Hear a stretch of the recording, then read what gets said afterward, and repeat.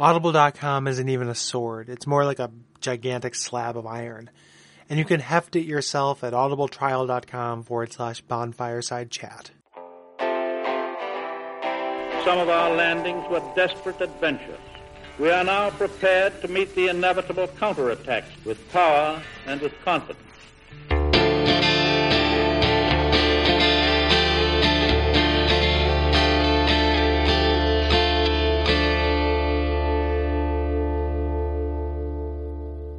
My name is Gary Butterfield. My name is Cole Ross. And you're listening to Bonfireside Chat, a branded favorite. And this week, and for the next couple weeks, we're going to be talking about the origins of the Dark Souls series, starting out right now with the manga version of Berserk, which is Berserk, which is a long-running manga series that is written and drawn by Kentaro Miura. Mm-hmm. Yeah. And, you can definitely, it will make sense if you, that's the reason why we're covering the things we're covering. The reason why two people who do not like anime and have said so very many times. are covering this, and they're doing it in a podcast dedicated to the Souls series of games. This series has these elements of dark fantasy and horror, kind of starting with dark fantasy and leaning really heavily towards horror in the second half. And follows the journey of Guts, the Black Swordsman, as he battles the demons of the God Hand. Yes. So the first entry of the series was created in 1988, which makes this series about as old as me. But the run as we know it, kind of the volumes of the manga, started coming out in November of 1990. And it's still running today, although it's been kind of on an infrequent schedule since 2006. Yeah, which is frustrating. Yeah. Because I wanted to have an end so bad. One big thing that's notable about the series is it's very graphic. It doesn't hold anything back when it comes to violence, sexual violence, violent sexuality, sex and violence, sexy violence, and very disturbing, very unnerving, disturbing. Just ideas and concepts. Yeah, it's pretty intense. Yeah. I would not recommend going into this if you're squeamish about things like rape and torture and mutilation. Yeah. That's what's happening in the thing. I respect the idea of a trigger warning. I do not make light of rape. However, raping happens in this. Yeah. And, we're going to talk about when it happens. Yeah. And I don't feel like for the most part, I don't feel like it's that exploitive. I understand using it as a plot device when the story isn't about it is always troubling. I agree with that. Yeah. This is not the most offensive use of it that I've seen. Yeah. There are instances where it is gratuitous. However, there are consequences to it. It's never treated lightly. It's never treated lightly, and it's never, yes, exactly. It's never the butt of a joke. It's never, in a lot of instances, specifically with one character, it's treated as the most horrible possible thing that could happen to a person. It's in a couple of characters, actually. There's two very, very, very serious things that kind of happen through the series, serious sexual assaults. Yeah. So anyway, we're going to talk about that freely. We don't make light of that. We don't think that it's not a big deal. We think it is a big deal, but we're going to treat the work as it is. Yeah. So the trigger warning for the series also applies to the show as well. So we're going to talk about this stuff. Maybe making fun of how ludicrously it's portrayed at times, but not making fun of the actual thing itself. Yep. Yeah. So we're on the same page there. Yeah. So why are we talking about a manga and anime on a podcast about Dark Souls? So let's answer that question right now. The works of From Software are both apparently and explicitly inspired and informed by Berserk.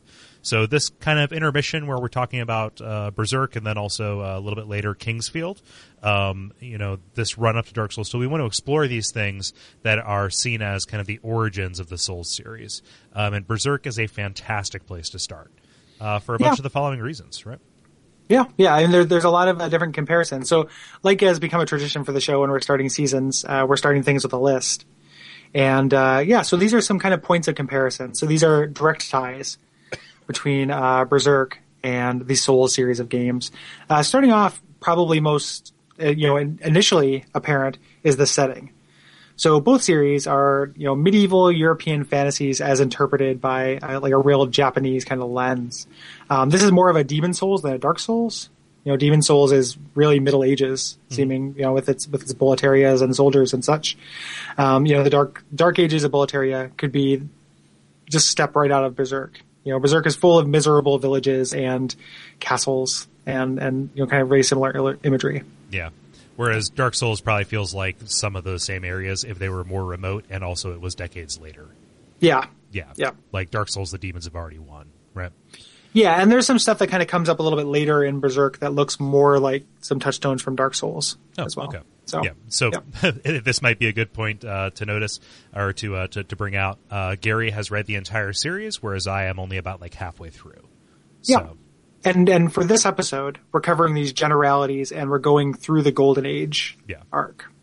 And we're going to cover for the show in these first two. This episode, we're going to cover that. For the second episode, we're going to cover through the Conviction arc. Mm-hmm. The last kind of dangling things I might mention something about, but we're not going to cover them officially because in the third episode we're doing on Berserk, we're going to talk about adaptations, specifically the movie, the first movie, and maybe beyond. If I may dip my toes into some of those later ones, and then the anime a little bit.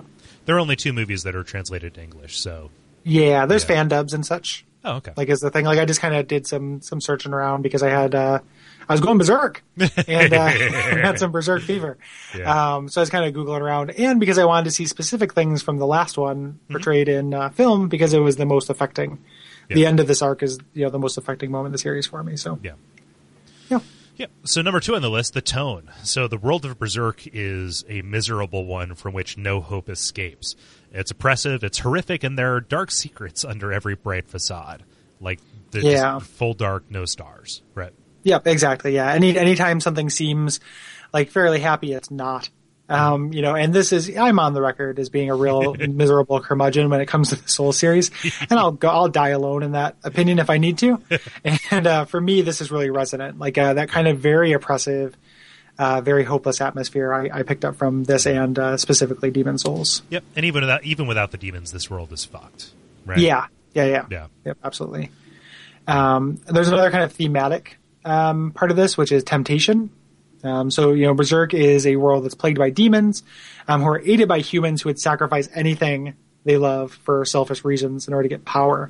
There are tones of this with Dark Souls, and it happens more in Demon Souls, where a large amount of the suffering is caused by a power-hungry leader, seeking souls, or different, various power-hungry leaders who have traded their kind of humanity for power. Yeah. And different flavors, different motivations, and that's effectively explored like in the Conviction arc, at least so far as I've seen, which is like what are people willing to sell their souls for? But like each of these kind of like boss structure areas is its own kind of weird morality play. Number 4, there's kind of this looming otherworldly corruption that's happening. So the fabric of the world is tearing in all of these games, Dark Souls, Demon Souls, and in Berserk, or at the very least, the veil between them is very thin, especially wherever Guts goes. And there are awful things that are on the other side of this. Yeah. And even they take, direct things. So like you look at, the method for invading in Dark Souls is using an item very similar to, an item that lets you pierce the veil in Berserk. Right. And you look at scenes where demons show up and it's preceded by a thick fog. Yeah. Which like some of these things, that's not necessarily the idea of fog harboring evil is not specific to it. It doesn't mean that this was the first people who did it, but since, this is such a on the record influence for the Souls games, it makes sense that that's kind of where that idea might have come from for them. And at the very least, it's a commonality. Yeah. Even if it's, some of the things are definitely like, oh, this is exactly the same thing. Some of the things are just thematic similarities. Yeah. And this is the point where I, as the Dark Tower fan in the on the podcast, comes out and says like the whole veil between worlds being heralded by mist and these kind of different terrors and things that come between them, like that is like very much a thing in the Dark Tower series as well.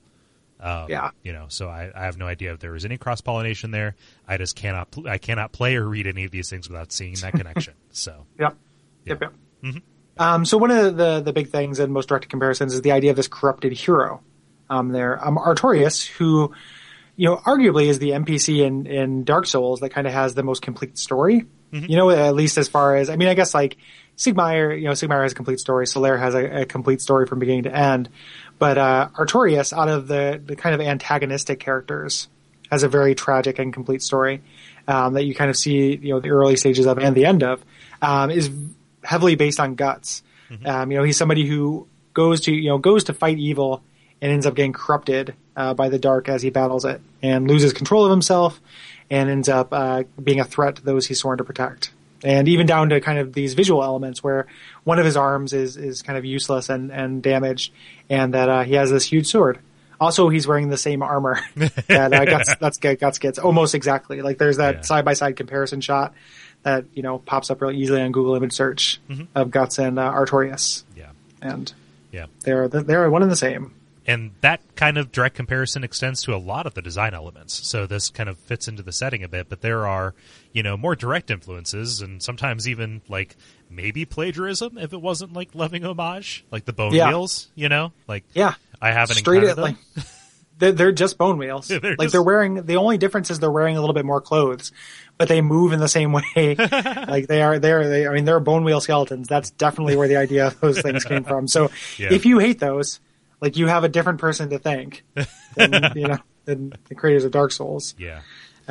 So some things are lifted directly from it, and it's just like, oh, I like the design of that armor. Let's use it. Yeah, the Onion Knight kind of guys, like the Katarina armor. Yeah, very similar. Like strikingly in Volume 1, like the one of the castle cities that you see looks like Anne Orlando from a distance. Yeah, like these crazy walled cities on mountains. Like just I don't know how common that is architecturally, but like it is like you could basically trace over that as an animatic for some of the stuff that you're going to see in the cinematics in Dark Souls, right? Mm-hmm. Yeah.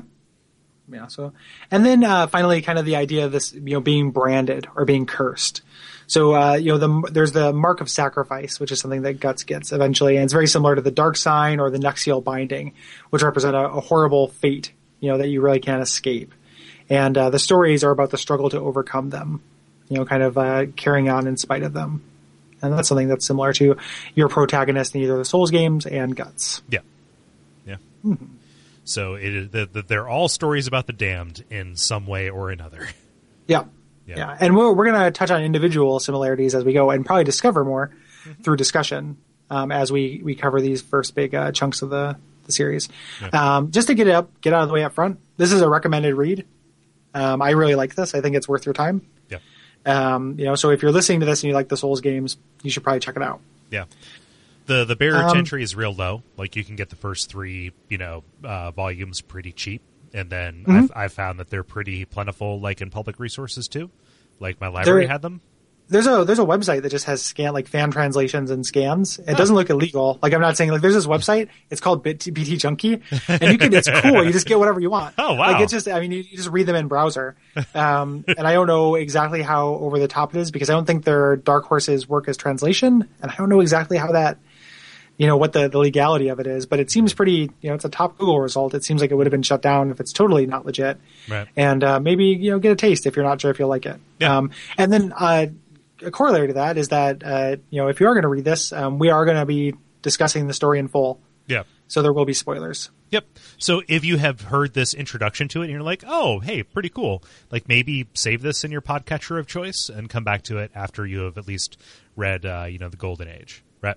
Yeah. And if you read the first one, you're like, I don't really want to read this, but I want to know how it relates to the Souls games. Listen on. Yeah. Yep. But I would at least recommend reading Volume 1 because it's pretty cool. Yeah.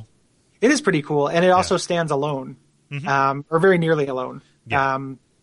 So very much so. And I agree with Gary. Like I've really enjoyed my time reading this, even though I just have. This is my first manga that I've ever read. Right. Me too. Yeah. The first one I read. Well, actually, that's not true. I read Akira. Okay. And Akira is really good too. Like those are the 2 mangas I like. Manga I like. Actually, the plural is still manga, Mom. I'm not playing with my Legos. Yeah. So I like both of those things. But this is the second one I've read. And definitely the first one I've read in a very long time. Yeah. And cool. You read them back to front. It's hard to. I keep getting in the habit of doing it. I was trying to read regular comics and it was difficult. Me too. So you have to adjust yourself. Yeah.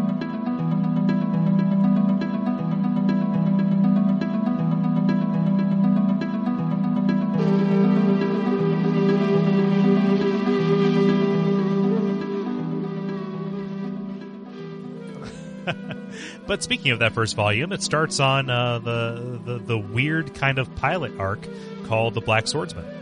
Yeah, it Right. starts with in the present, and then it moves to a flashback. Right. So, and it's I don't know what I think about that. Like, it is definitely a weird pacing issue to do, a quick story arc in the present, like fairly quick, and establish things, but then go and do a really, like, as long a flashback as I've seen, just like the longest thing. I forget the actual the actual number of years, but like it was in the golden age for like 6 years. Yeah, the golden age, and it lasts a really long It's time like as far a as third page of the time, too. run. Like Yeah. it is literally a third of the run. Yeah, it is a very long flashback. But we don't start off with that. We start out just being introduced to our hero, and some of the other main characters, and some of the kind of recurring things that you're going to run into. Yeah. So demons, apostles, Baelitz, and the God Hand. Yep.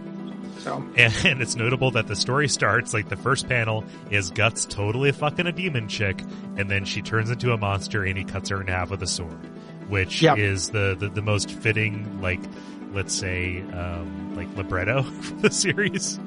when I first thought that and went back to it, I thought that was true, and then when I when I kind of learned some of the things, I was like, man, it seems weird that Guts would have sex that casually. It's real, to do this. real incongruous. Yeah, like thematically it's appropriate. Like if you look at what has actually happened to Guts and the way that he approaches those things, even demons themselves, it makes absolutely no sense that it happens.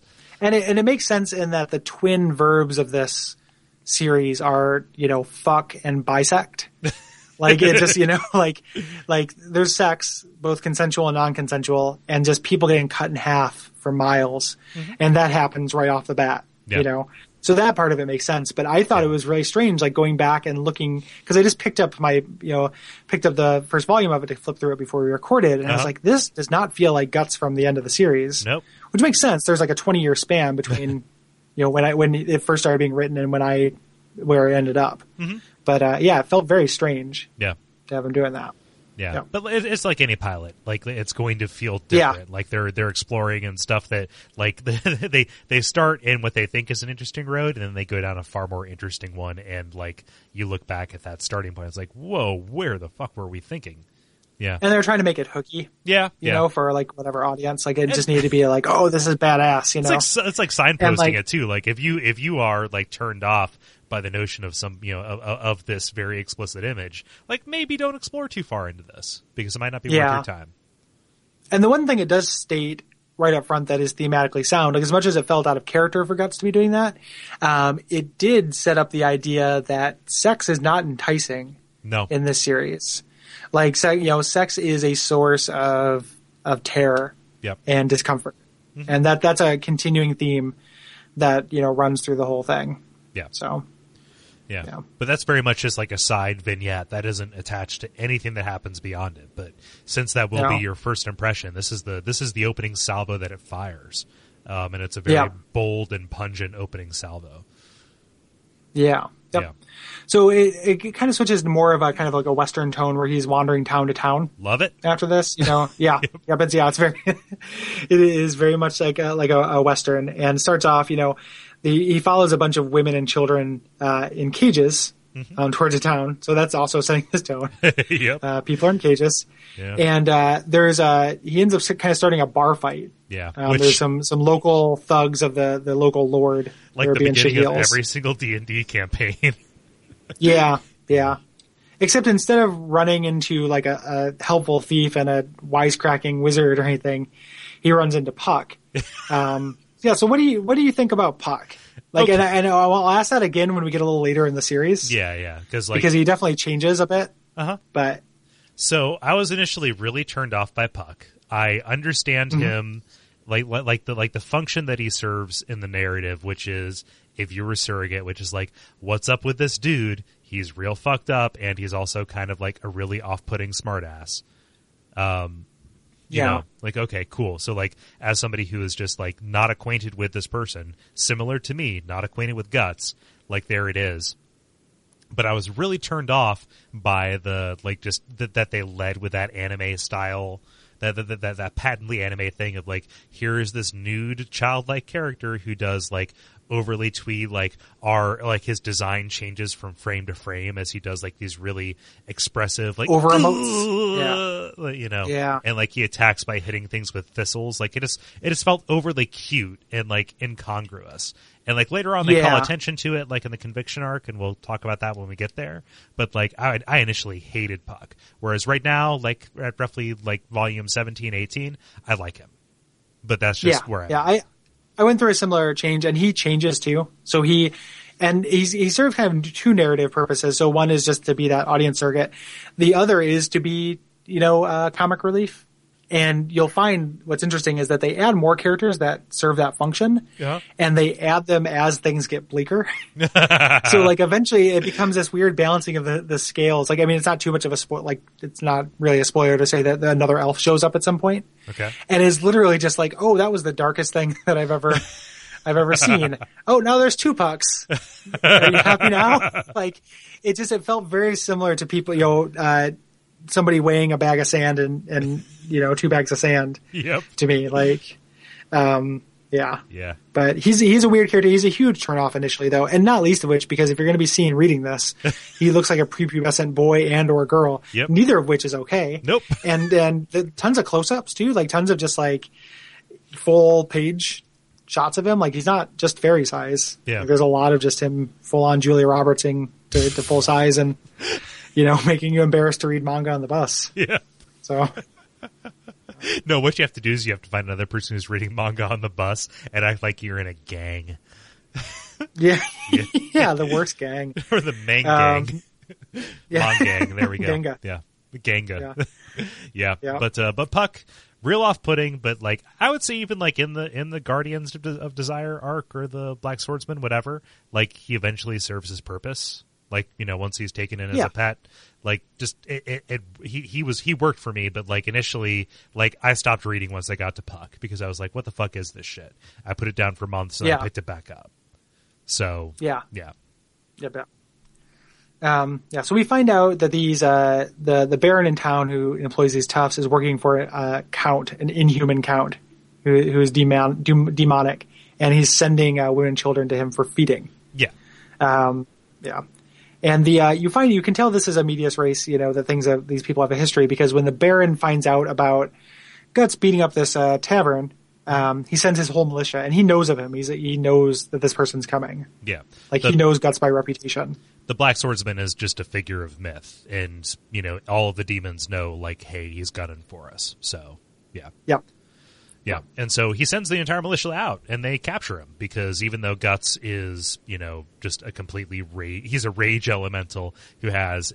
Yeah. They make a point of saying his sword is more a slab of iron than a weapon.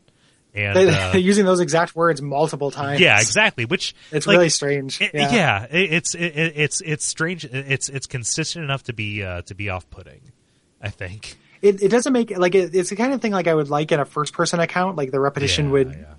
kind of emphasize it in a way. And it has kind of a nice rhythm to it, the way he says it, but having multiple characters refer to it as the same thing felt weirdly out of place. Like, it would become a mantra, right? Like, later on, later in this episode, we're going to talk about, this sword was made as, a commentary on what you would use to kill dragons, which do not exist. And, eventually, so no human could wield it. What do you do when these things that are worse than that exist? What kind of human would wield it? Right? Exactly. So him carrying the sword is really, really significant.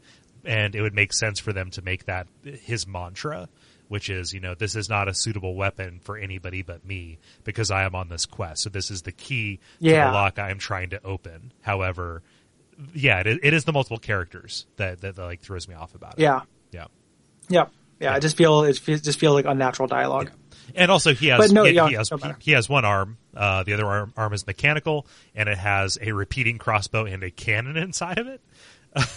Yep. And he also is cooler than it sounds. It sounds like it's going to be cheesy, but I actually like how that works. Yeah. I'm kind of into it.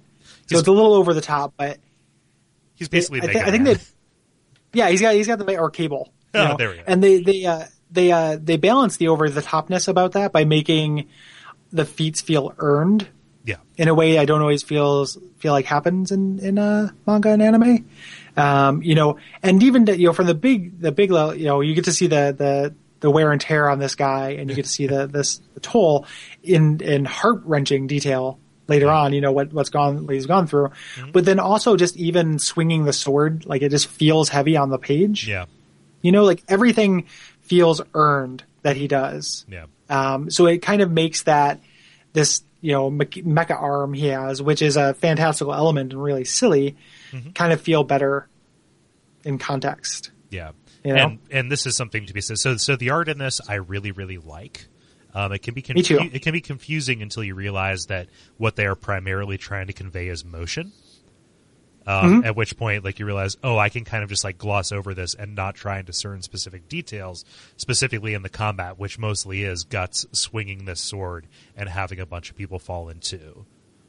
Yeah. So on two levels, the art is really nice. So those scenes are really kinetic.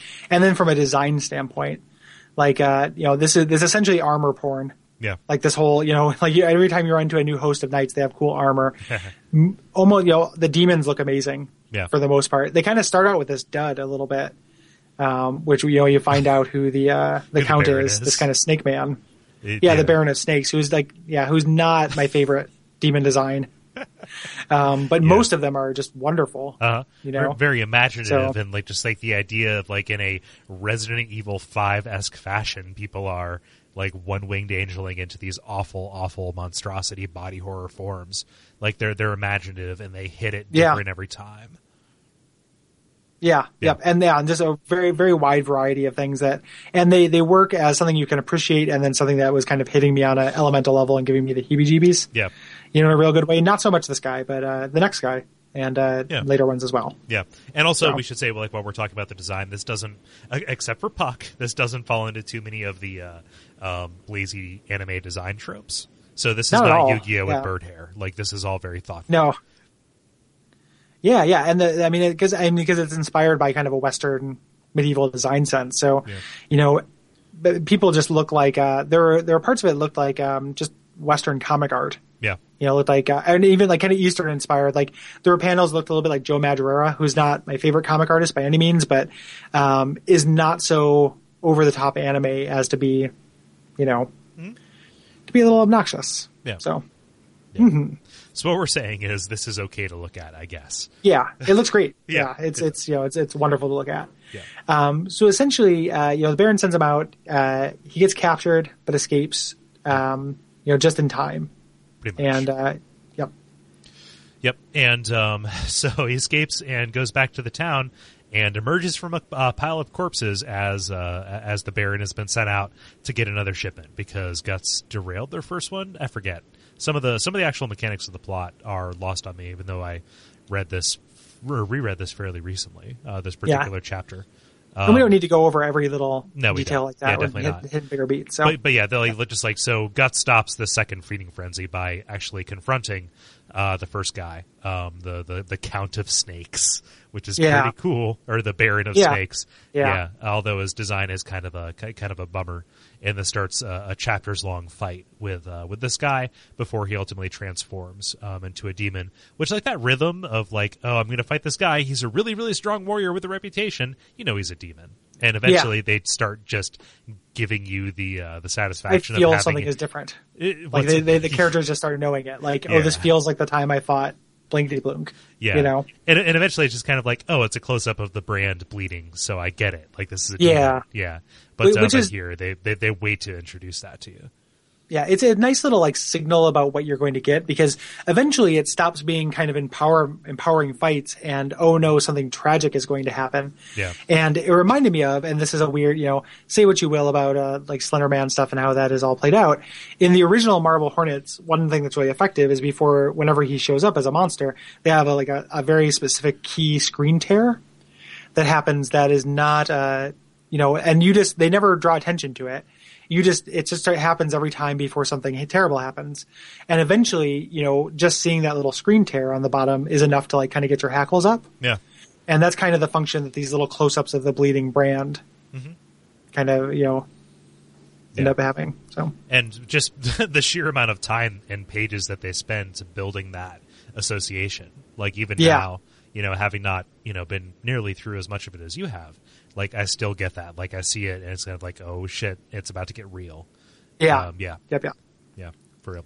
But, it's a big fight. It's a big, and the choreography, for lack of a better word, is good, Like, yeah. It tends to go pretty quick, and I'm not going to succumb to the I'm not going to be what I hate and recount every single blow. That isn't what we're here to do. But eventually, he gets him on the rope, and it turns into an actual snake monster, which makes me think like, okay, so this Baron was a guy who like maybe had a pet snake, and to save his pet snake's life, he offered a Behelit. It's like, oh no, Mr. Wriggles is going to die. Behelit, please bring it back. Merge us, and I will be the Baron of snakes. Yeah. You realize that that this snake guy is the guy who actually killed Corcus. Oh, really? And like when shit hits the fan, yeah. Oh, wow! I had no idea. Yeah.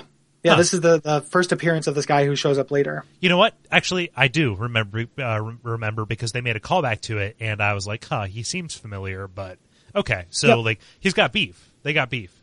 Yeah, exactly. It's and who knows what he sacrificed to the Baelit to like become this, which is a funny idea that I wish I had thought of during the thing, because some of these people are real goofy. Yeah. But they got beef. He's hunting down, people, and that's a nice little bit. It's not foreshadowing, but knowing what you know from reading further, knowing now, it's like, oh, of course he's hunting him down.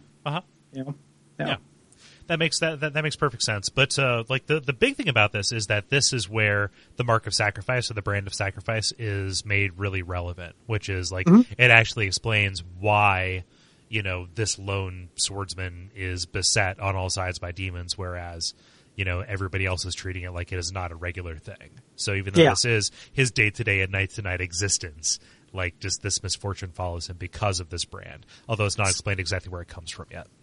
Yeah, and it's set up as a mystery where it comes from. Yeah. Because like people ask about it, Puck asks about it, things like that. Specifically, it's a night existence. So the idea being like he's going and hunting these things down, but at night they come after him. And you just get this idea of this, person who has not had like an actual night's sleep and forever. And they eventually start underlining that. But that was, in the many things to be sympathetic with Guts about, the idea of like having to be on monster watch from 6 p.m. to 6 a.m. every night just sounded miserable to me. Yeah. Like, yeah, that's pretty funny. Mm-hmm. So after he defeats the Baron of Snakes, I know the Count is somebody different, but I want to call him the Count of Snakes because that seems even better. But there's a further explanation of that. Like that's where you find out about the nighttime, because Guts just totally by proxy slaughters a father and his child and his daughter. Yeah. As they're going back to town. In a pretty cool chapter, as far as standalone chapters to this go, like that was, which are rare. Yeah. That doesn't happen very often. Yeah. But he's on his way back to the castle town, going after the Count, who we find out not only is devouring women and children from the surrounding villages, but is also on a straight up Inquisition manhunt for any kind of pagans around him. Yeah. Yep. And that also underlines the the similarities between Demon Souls, which is this kind of Christian informed or Judeo-Christian kind of religion that is maintaining some kind of power over this world that is obviously falling to shit. And that comes up more later, but even here, just kind of like, oh, they're Inquisitors. Yeah. Yeah. Well, and the kind of like the dark, God being the unboss is a Japanese RPG trope too. The idea of this kind of Christian symbology and mythology actually representing the villains. And this series is all about blurred lines between things that look holy and are actually the most unholy. Right. That comes up a whole lot, including the church specifically, and any time it's portrayed. Right. Just about. Yeah. So. Yeah. So he gets back and he sees this stuff in action. So there's a heretic who's being executed. And I forget, how does Guts find out that he's a demon? Like, is it just obviously apparent to him? I mean, I know he can sense them. Yeah. I can't remember exactly. He might have just ended up in town and gotten tangled into it. Yeah. Like the Count ended up knowing it was, knowing it was him. I know he's watching the execution and Puck is encouraging him to help and he doesn't want to do it. Yeah. I think no, he does though. I think he does. He ends up changing his mind and intervening at some point in some way. Right. If I recall. That happens a little bit later with Puck actually trying to help Vargas, but I forget like right now. I think this might have been like Guts is a badass. I'm not going to help this guy because people who die for other people's struggles are worms. Bling. Yeah, there's a lot of that going on initially. Yeah, you're so torn between like hating Puck and watching Guts be really mean to him. Yeah.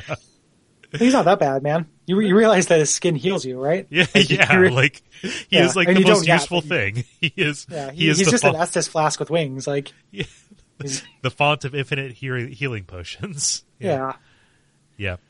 But you're right. I was thinking of was Zondark or with Vargas. Yeah, later. Yeah. But Zondark, which is an awesome name, is kind of this. And I love the design of this guy, like the Zondark. Like he looks badass. Yeah, like and that's something that pops up, like the big goofy looking champion of the Raiding Demon King. Yeah. I really like just big, like none of the things, and this is something I feel like I've said about Dark Souls initially too, is that like it's not afraid to be dorky. Like there's this weird kind of uncool look to some of these things that ends up actually working really well. Yeah, and it works with like Sigmire with the Onion Knights and stuff like that. Like I actually really like that design. Just like I like the direct inspiration, for it here, and these other kind of like big doofs in big unwieldy armor. Like I end up really liking how they look. Yeah, but Zondark doesn't so much look like Frankenstein's monster as he looks like Herman Munster. Yeah, that is true. Yeah, that is true. Yeah. But he's like this big flat-headed doofus, and Guts summarily like just shows him the floor, right? Like, he's taken down, and Zondark only really comes back when he goes back to the count and is like, yo, like, we probably got to do something about this guy. And the count's all like, here, take my demon. And then Zondark becomes a demon by proxy. Yeah, and it's a temptation thing. He doesn't just like give it to him. He says like, do you want this man dead more than anything? Would you give anything to get your revenge? Yeah. And he says yes. And which is a nice foreshadowing. He's just doing what his parents did. Yeah. Exactly. Where did you learn to Dad? Yeah. I learned it from you. Damn it. Why did we both rush to the same spot? And why did you beat me to it? Yeah. But Zondark comes back in a big bad way. As very much a Resident Evil monster. Oh, yeah. Like he's very like William Birkin style, like Nemesis and out. The more you hurt me, the more I come back. And the Count is big into that as well. Like both of these. Yeah. The Count looks amazing too. Like anytime somebody has a big wide face in this, they're really creepy. I can't remember how far into the arc that he shows up. Have you run into like the Grand Inquisitor character? No, not yet. Yeah. I'm just I just got finished dealing with the Crusader lady. Okay. Yeah, you're approaching. The Grand Inquisitor is a great design. Okay. Like he's goofy the same way that the Count is. But I really like him. Yeah. So. Yeah, definitely. So I like Zondark's 2.0 form a little bit, but there's a little bit of exposition as Guts talks with Vargas, who's this kind of half man. Half man because he's been tortured to death. Yeah. And, like had his limbs cut off and pieces of his skin are like they're exposed muscle. Yeah. And things like this. Like, yeah. He used to be a servant to the king, something like that, like a priest. And, his wife, I think was, he got caught. Yeah, taken as a sacrifice. Yeah. Yeah. But Vargas has a Behelit. Am I pronouncing that right? I say like Behelit. Behelit? Okay. They say Behelit on both the animated forms I've seen. Okay, so I will defer to that. I was saying it like Baphomet. But yeah. That's how I said it too until I saw it in motion. Okay. And this, weirdly enough, is where the first actual collected volume ends with just like a Behelit. And again, this design that is unsettling, and I love it, but it's a little goofy looking on the page. Yep. Which is a red egg. I only know it's supposed to be red from watching YouTube's, but it's gray on the page. A red egg with different facial features littered amongst it. So like a nose here and a mouth here and eyes here. Yeah. Very similar to like a red, the red cracked eye orb, or the red orb, invasion orb from Dark Souls, which is a red orb with just an eye looking on the side of it. Yeah. And they both kind of have a trans-dimensional purpose. And they're activated by having blood splashed on them or by just very strong emotion. and Yeah. Vargas got a hold of one just as he was fleeing his torture, right? Yep. He stole it from the Count, which makes me, are these like multiple use items? Like, is that something that the Count used to turn into a demon, or like, can you reuse a Bailet? You've read more of it than I have, but I think that they are one-use items. They're just put out into the world. There are like so many of them, and they find their way to people who. They're like agents of fate. It's just kind of weird that this guy who is already a demon would have one. Yeah, maybe. Yeah, But he could have just been a vessel through which the Bailet passed to Guts in order to get this first, big encounter with the God Hand, right? Right. Not right. first, and that's but probably in the series, Yeah, like, and that's probably what it is. If you were looking for the hand-wavingest hand wave of a way to explain that. Yeah. And I'll buy it because they're just agents of fate. Like, there's a little bit of like, the equivalent of time is timey-wimey in Berserk is just like fate. Yep. Like fate did it. Because there's a lot of kind of Deus Ex Machina stuff that shows up. Yeah. Specifically one character that is essentially just, Deus Ex Machina in bodily form. The dude. Yep. Yeah. But I want to go, people make them on Etsy, make Bailets, and I kind of want one. Yeah. Just because it's really creepy and it will probably, every time I see it, a little bit creep me out. Do they tend to be costly, or are they? Like they're Etsy prices. So, I've seen like good looking ones for like $20. Oh, yeah. It's egg size, so it's not huge or anything, but yeah. There's Bailet cosplay.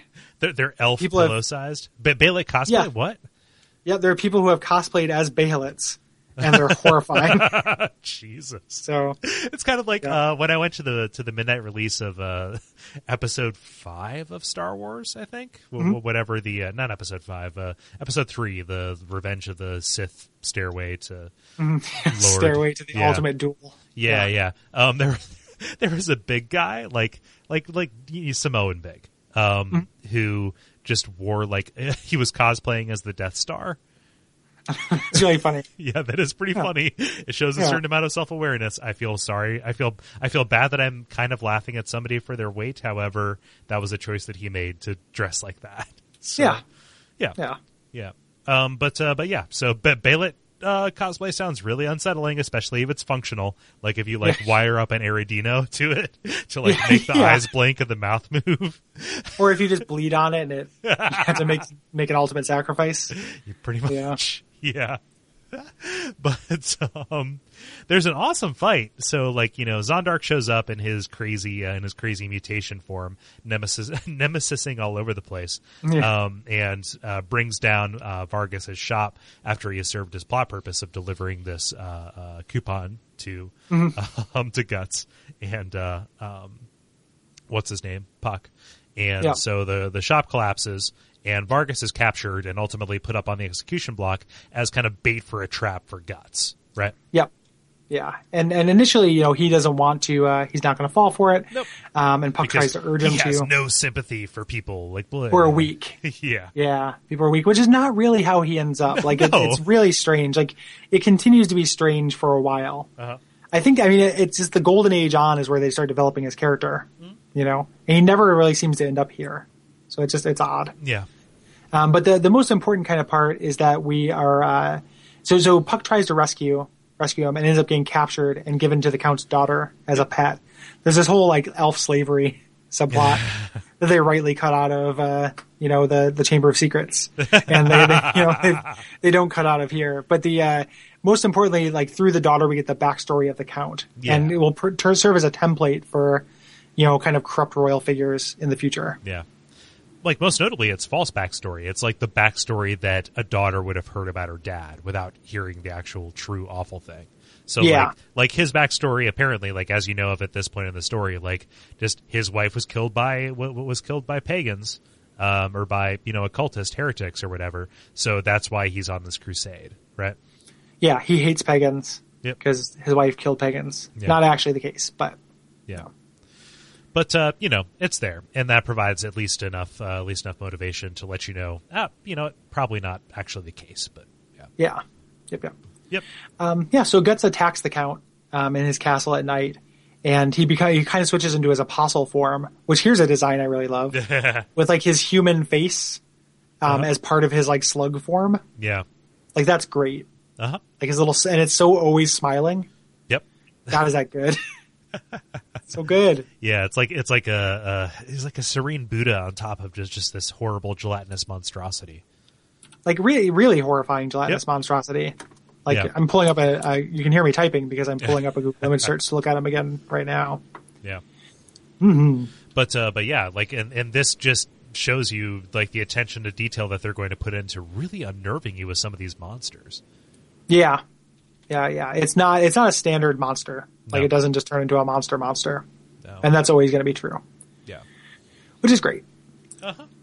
Yeah, but the Count goes ahead and says, "You fool! You will never beat me unless you cut my head off."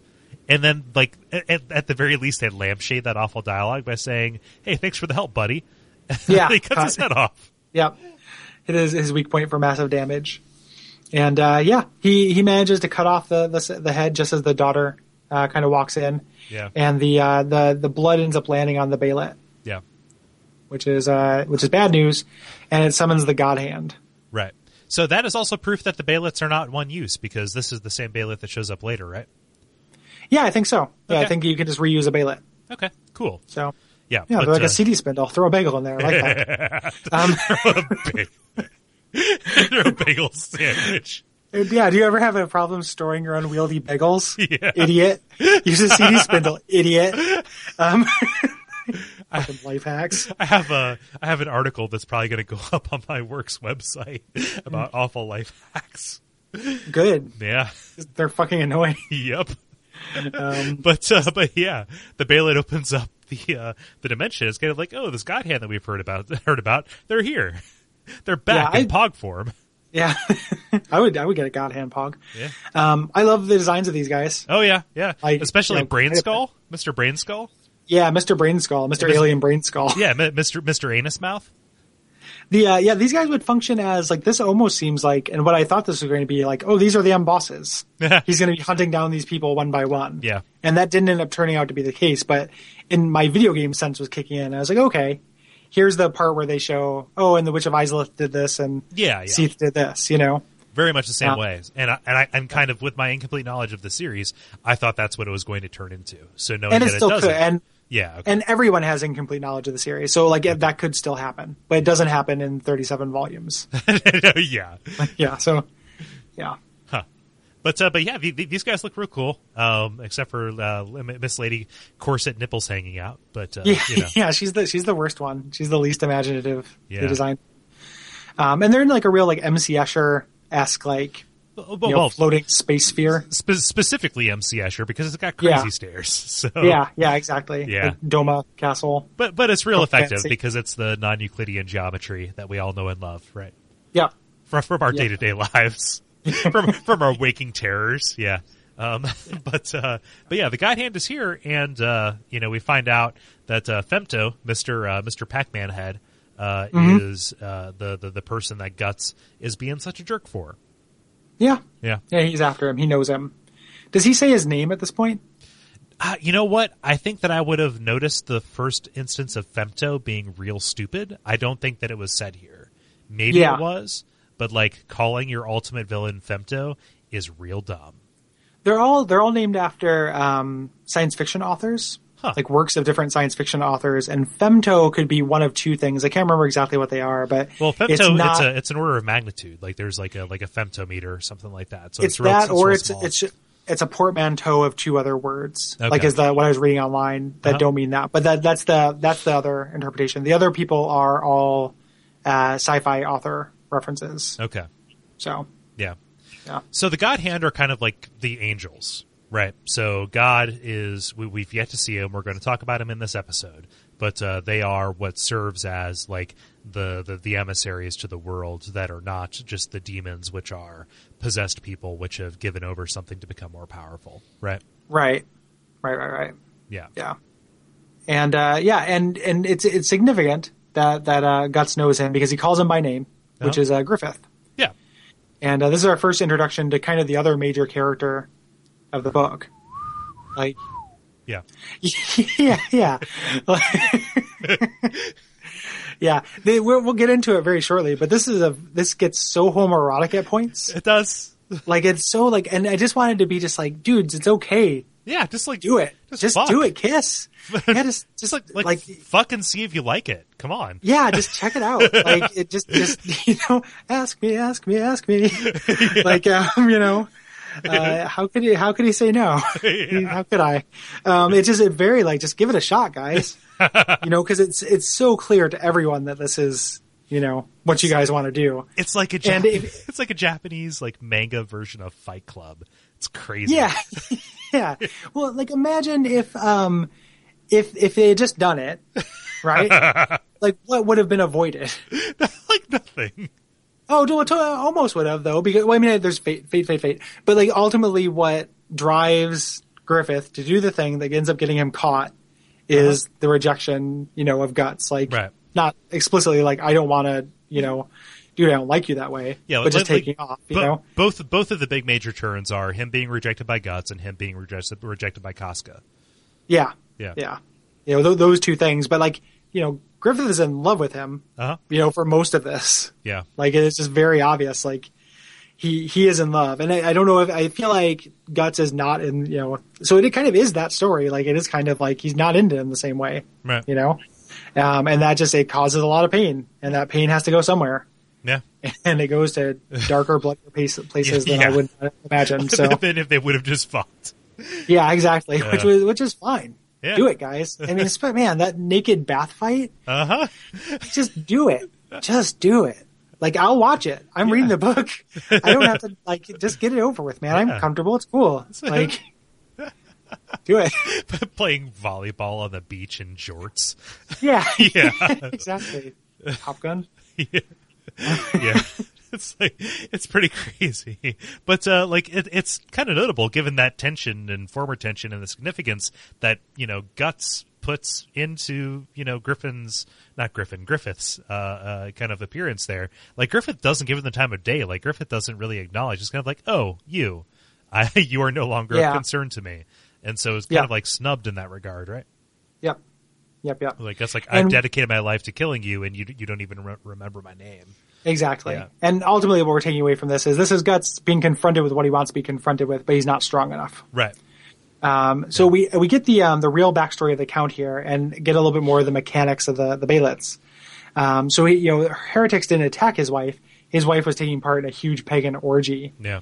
And so there's a little bit of like slut shaming about this that's uncomfortable. Yeah, it's lovingly rendered orgy as well. Yeah. Yeah, exactly. It's a little gross. Yeah. But he's so angry. He summons the God Hand, who end up giving him a demon body, and he has to give up his wife. Yeah. To do it. That's the sacrifice he makes. And they again offer him, listen, you're going to be in the void of hell forever. Mm-hmm. Like this is where you're going. You're dying.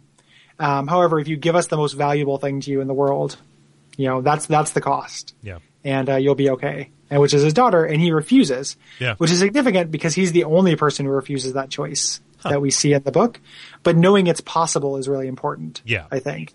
Yeah. Like it actually is a choice for as fatalistic as this book is. It is about actual temptation, not just, you're not on rails. Right. So.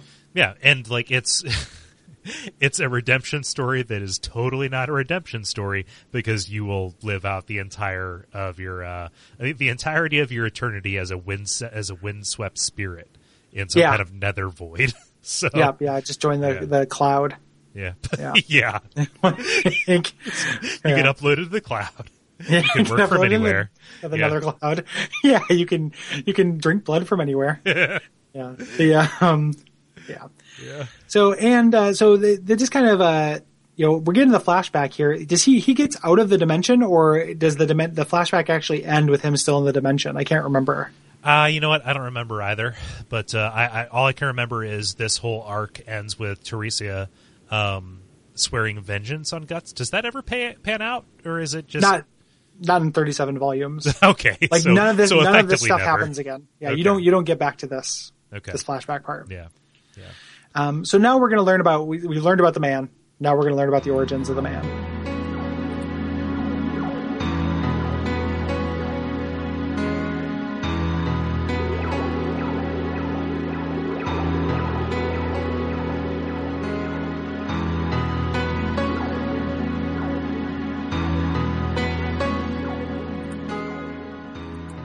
Guts is born from a corpse hanging from a tree, like giving new meaning to the word strange fruit. Yeah, his mom did not die in childbirth. No. His mom died before childbirth. Yeah. Ugh. Which is like some weird reverse Jesus and Mary kind of thing, which may not be entirely insignificant, but... Yeah. Gross. It very much sets up an anti-savior story. Yeah. Well, yeah, exactly. And it sets up, so he gets taken in by a mercenary woman who recently lost her child, and Gambino, who has a relationship to that woman, who is a goofy name, and it's said with utmost seriousness many times. What's that? It's said with utmost seriousness many times. Oh, yeah. In the anime as well. Gambino! Yeah. It's a goofy name. It was just like, it's the most like ridiculous refrain. Like for at least like maybe 4 chapters, that's all that Guts says. Yeah. And Guts is a weird name too. Yeah. But, yeah, there's lots of weird names. There's a part in this where they're hanging out with Gambino and somebody says like, "Stop being so childish, Gambino." And I was like, is that where Childish Gambino came from? Like that, a name for Donald Glover, but it's not. So, okay, Childish Gambino. Yeah, that's the Donald Glover's rap name. Okay, so I knew it was Gambino, but I didn't know the childish part. Yeah, Childish Gambino. Huh. I have a lot of sympathy for him. Yeah. Well, he's, it's because he's very open. Yeah. Like, Huh. Mm-hmm. But yeah, Gambino, kind of a real shitheel. Kinda. Yeah. Like this is some real. This is just straight up child abuse for a long period of this book. Yeah. And it's obvious like what they're trying to do. Guts is being crafted into this ultimate warrior by through this abuse. You have to be strong, but it just goes so dark. The mercenary life is all that he has known. That and also abuse is all that he's known. Like culminating in Gambino selling him to be raped. Which had, like, I'm going to be honest, like, part of the reason why I didn't catch up to this, like, where you were at, I put it down and I didn't pick it back up again for a good long while because I saw that page. Yeah, it's pretty intense. And, like, you initially, when you're reading it, like, you kind of think, like, he's already being portrayed as being fairly strong. He reaches for his weapon. There's kind of like is he going to get out of this, for a moment? And the answer is no. Yeah. He doesn't. And he reacts like a kid, like he doesn't understand it, like he doesn't believe it too, which is really heartbreaking. Initially, like that, like he didn't, like why would this person? Because this is the only person he knows as any kind of family. Like why would this person sell me for like 3 silver or whatever the price is? This isn't in the filmed versions of it. It's not in the anime or the movie. I'm okay with that. I am too, but they don't there are kind of references to it, like they're kind of demons he sees. Okay. So he has these hallucinations of the guy who did it, right? Several times that are still portrayed. Yeah, and it ends up making no sense. And this sets up his complicated relationship with sex. Like he does not want to be touched after this.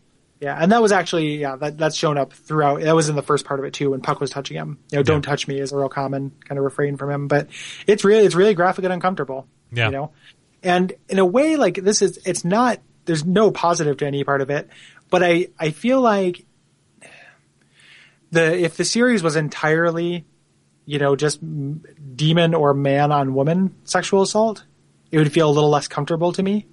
Like I think what they're going for is just kind of this is the evil of this act. It's not, even though it's a little bit queasy from kind of a gender politics perspective. I think that's what they're going for. Yeah. And this kind of, it is just it goes a little ways towards them trying to make it just an evil act. Right. Yeah. And an evil act with lots of consequences and not just like convenient narrative consequences, but like just kind of like, oh, they actually like hold to this. Yeah. It colors his character the entire time. It's not a gut punch. It is like a sustained pressure that is applied throughout. Yeah.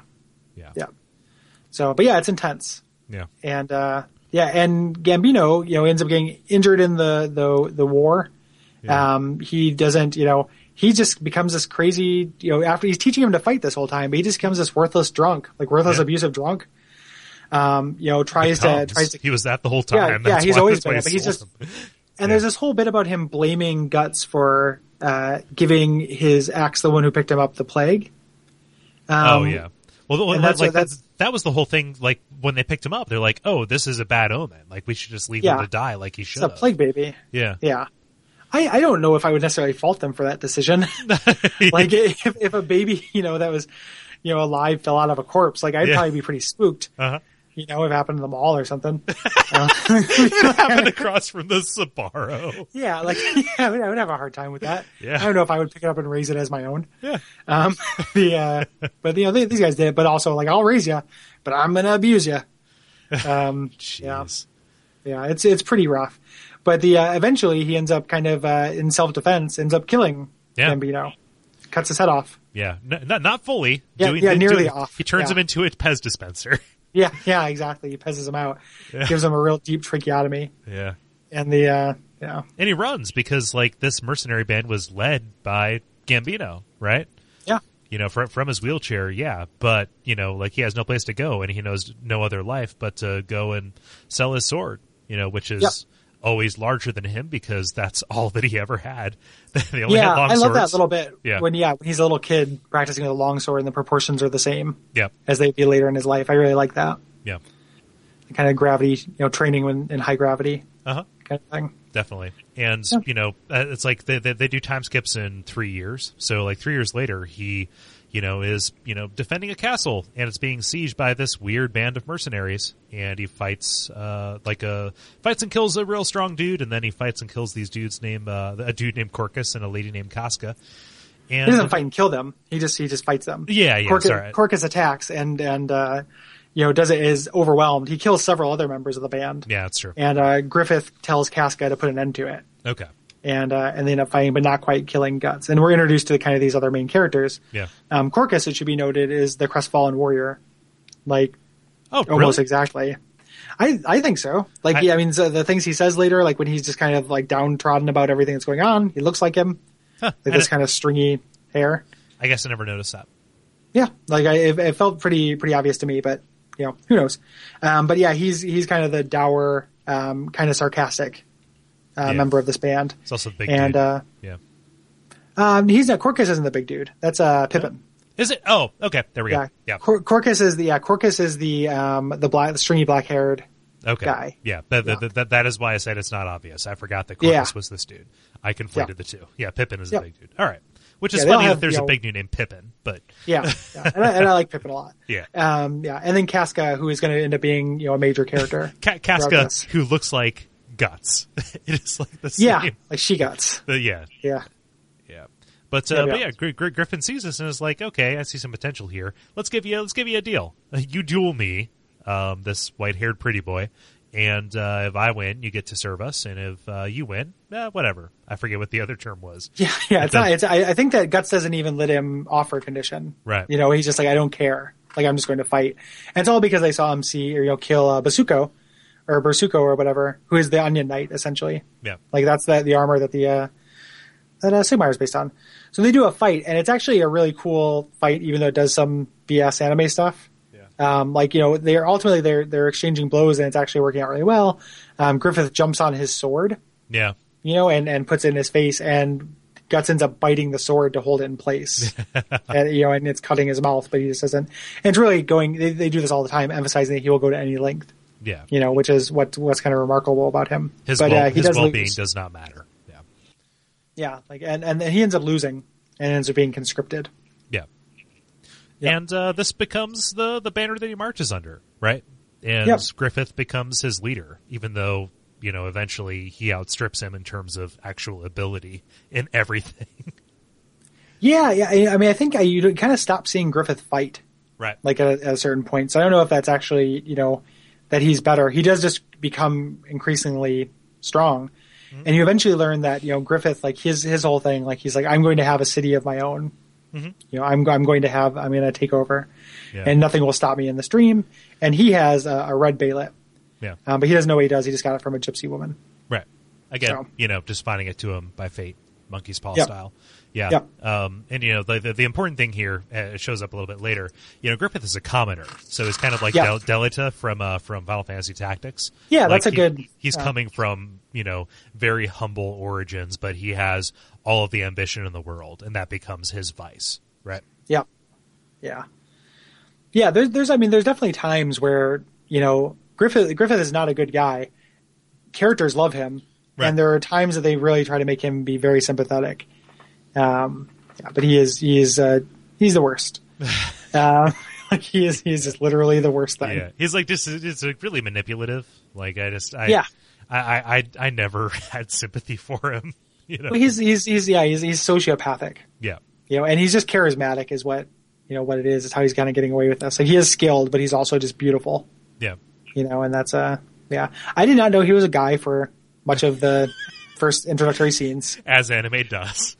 Well, he's so feminine. Yeah. Like this is real. This is feminine on a new scale. I think that the term is bishonen. Yeah. According I to think TV that is tropes. Yeah, I think that's correct. Yeah. He's straight up Bishonen. So we move into they're continuing to battle, Yeah. and they end up working for the King of Midland, which is kind of the main kingdom. Yeah. Europe.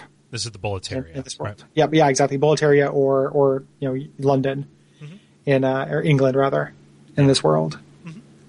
Yeah, and so there, most of the next couple of mini arcs in here are them, going to different other cities to, be the sword for this kingdom, right?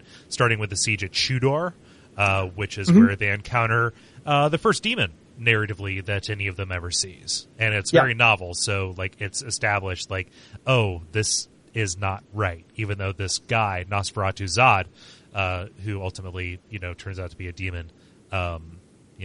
Is a figure of legend. Like, he does not die. Like, he's supposed to just be immortal, but just be a regular guy. And it sounds like a battlefield legend. And when they ultimately fight him, he's so good that he doesn't lose. And Guts, actually fucks him up a lot. Uh-huh. And that causes him to go into demon form. Yeah. Which, yeah. Yep. So he is an And apostle. He looks like the Taurus demon. Yep. Yeah. He is a Taurus demon. And he's interesting because he is not he is not just straight up chaotic evil. No. The way some of the other people, there's kind of a bit of a code. Yeah. He's a warrior. He's like Guts in that extent, except it's if Gut was himself an apostle, is the way that I read him. But, Yeah, exactly. Yep. Yeah. So they get out. Griffith ends up kind of end up hurting him, not sacrificing himself, but hurting himself to help them escape. Right. And they get out just kind of shaken. And, or they don't get, and the reason they get out is because, Zod sees the Bailet. Yeah. And knows exactly what the Crimson Bailet means, which is, we'll come to light later. And, is the climax of this and also sweet. Yeah. Christ. So that they're continuing to gain power and they're so good. The king at this point is like, nobility is all well and good, but it's not going to win us wars and save our subjects. Like, these are the people who will. This guy is real cute. Let's make him a knight, and let's make all these people knights. Make the Band of the Hearts, the Band of the Hawks, kind of elevate them. Yeah, doesn't he turn them into the Band of the White Phoenix or something like that? Yeah, there is the Band of the White Phoenix already exists. Oh, okay. They end up becoming, they're the Band of the Hawks, but the guy who runs the Band of the White Phoenix is jealous. Okay, and I think he's the guy who tries to assassinate Griffith. Yeah. And I kind of thought I was going to go into several arcs of this kind of Game of Thrones-esque backstabbery and stuff with the advisor who knows what's going on. This doesn't actually last that long, though. No. It just establishes Griffith is a sociopath. He knows exactly what's happening. There's a bunch of gamesmanship, but he always has the upper hand on it. Yeah. Yeah. Exactly. He just knows, he just gets this thought. And it kind of, they end up, he ends up conscripting Guts to kill this other knight who's conspiring against him. And it goes wrong. And Guts ends up, killing the knight or the duke or what have you and his son. Right. And, it's pretty intense, but that leads to a scene where he's, going to tell Griffith this. Griffith is talking to Princess Charlotte, who is the princess of this kingdom, and, just kind of talking to her because he's got designs on her because that's the quickest way to get power. Yeah. And says something about, I follow my dream and all these people are with me. I value them, but they're not, they're not even really individuals. Like they're giving themselves to service. They're choosing to be building blocks for me. Right. And if I was going to if someone is going to be actually my friend, then they would have to follow their own dream. They would have to be my equal. They could not serve me. Yep. And that's really important. Yeah. Yeah, and those designs on Princess Charlotte become really, really important. Yeah. Yeah. Yep. Yeah. So the Band of the Hawk is so renowned and so honored that they are chosen to battle for the castle Doldre, which apparently never fell in 100 years, And that just kind of establishes like, oh, this whole kingdom, this whole land just like is in perpetual war. Yeah. Yeah. Yep. Yeah. Yeah. Yeah. Yep. And they take it like it's a big crazy battle. Is this where they bring up like Casca has her period during the fight, and so it's like, oh, you shouldn't fight when you have the women's disease. I think it is. Yep. Yeah. Even though, like, lest you think that we are laying complete praise on it. I would say on the other side though, so like Casca is portrayed really well for the most part. Like Casca is very capable, and she's, out of the principal people, she's the third toughest, but she is tougher than any of the other Band of the Hawks other than Guts and Griffith. Right. And she holds her own against Guts the times they fight. Uh-huh. And there is a little bit of her, like her emotions get to her and she fights worse, which is a little bit obnoxious, but especially considering what happens to her, it didn't feel that cheap to me. Like it didn't feel like I felt like she was suitably badass for most of it. Yeah. So knowing what I know about the rest of the series, it's just so sad that she ceases to be an actual character after the events of this arc. Yeah. Yeah. Yep. And I feel like that's deliberate. Like I feel like they're building her up as such, and then they're going to literally take away an identity, from her. Like they are trying to take away everything, and she's not gone. Like I think that things will develop with her, but she spends a lot of time as a non-character, essentially. Mm-hmm. Yeah. But Guts decides to leave. Yeah. Specifically because of the whole thing he overheard, right? Yep. Yeah. Yep. And this time Griffith challenges him to another duel, and Guts wins. Yeah. So he leaves, and Griffith is 100% in love with him. Yep. And that's not okay. He can't take this. And I saw this as like an intersection. Like not only was Guts, an instrument to power, but this is also a little bit of his humanity escaping. Right. Like a conflict between his ambition and his heart. The he you're referring to is Griffith, right? Yeah. Okay. Yeah. So that's what caused him to kind of play his hand early and make this, make a rare mistake. Yeah. That he doesn't make because of this. He was flooded with, what you humans call emotion. Exactly. It's not, not usual for him. Uh-huh. So the mistake that he makes is, he goes and he sleeps, with Charlotte, who I'm not sure how old she is when this happens, but she's definitely a virgin, as revealed by the evidence of the act, which is the king comes barging in after Griffith is captured, and he sees the sheets. Yep. Yeah. And she's definitely too young and definitely not ready for this. Like she's a little bit infatuated with him, but it plays as a immoral act. Yeah. It plays as, and they do a really good job of showing like expression. Like when he's facing her, he has an expressive face, and when he's not looking at her, his face is blank. Like the scene is really chilling. Oh. Like for a sex scene. Like there's a really they do a really good job of showing him like I feel nothing for this person, but I need to pretend it because she has this idea of romantic courtly love, and I have to convince her, and this is a role I'll be playing my whole life, Yeah. And by this point, I was so desensitized to any sex in this that I always saw it as an act of violence, and therefore I kind of averted my eyes from that kind of detail. Yeah. So it's definitely, it's definitely creepy. Yeah. But there's characterization in it. Like there's several times where he's talking and he just looks like he's just, like asleep. Yeah. At the very end. So. This makes my heart sad, Gary. Yeah, it's really intense. Well, it's just going to get worse too. Like I know. it is a harrowing. We're going to end on a real down note on this episode. So the king finds out, and this is not okay. I'm going to make you a knight, but you cannot have sex with my precious Charlotte. Uh-huh. I am not really comfortable with the reasoning behind that. No, like did that come out of nowhere for you? It did. Because it did for me. Yeah, and similar to the Gambino selling Guts. Like I kind of had to put it down after what happened here because the whole you remind me of my wife, so I'm going to do this awful shit to you. He didn't way over the line. Like read as a pedophile at any point. What's that? He didn't read as a pedophile at any point before this. No. And he didn't really need to be. Like it could have just been it could have literally been oh, I can't do this because I would lose too much face. Yeah. Or, any of those things would be fine. He didn't have to be perverted.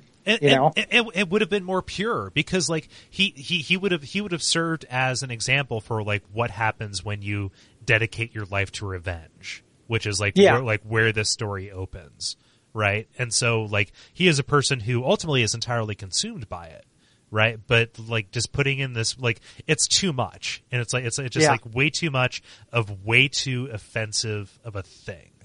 In short succession.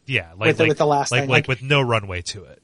Yeah. Yep. Agreed. And I did not like that. But regardless of why he does it, this will not stand. And Griffith gets captured and thrown into the dungeon. And there's this character, this royal interrogator, who's a real creep. Yeah. And who tortures him for a year.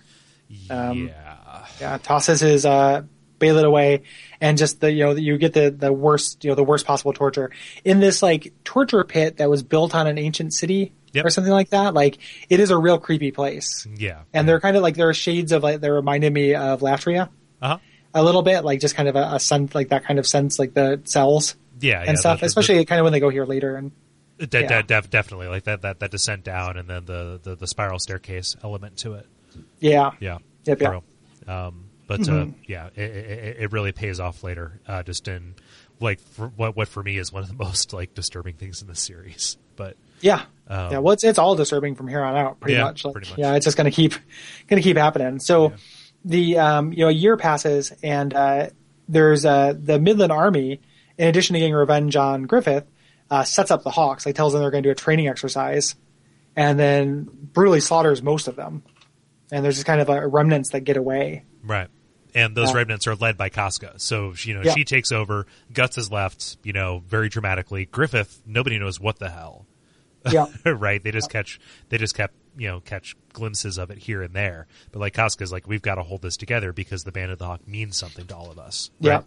Yeah. And you do get the sense, like there is like a very nice sense of camaraderie, amongst them. And they're all likable characters other than Griffith. Right. Like I like all these people. I like Rickard. Uh-huh. I like, Rickard's great.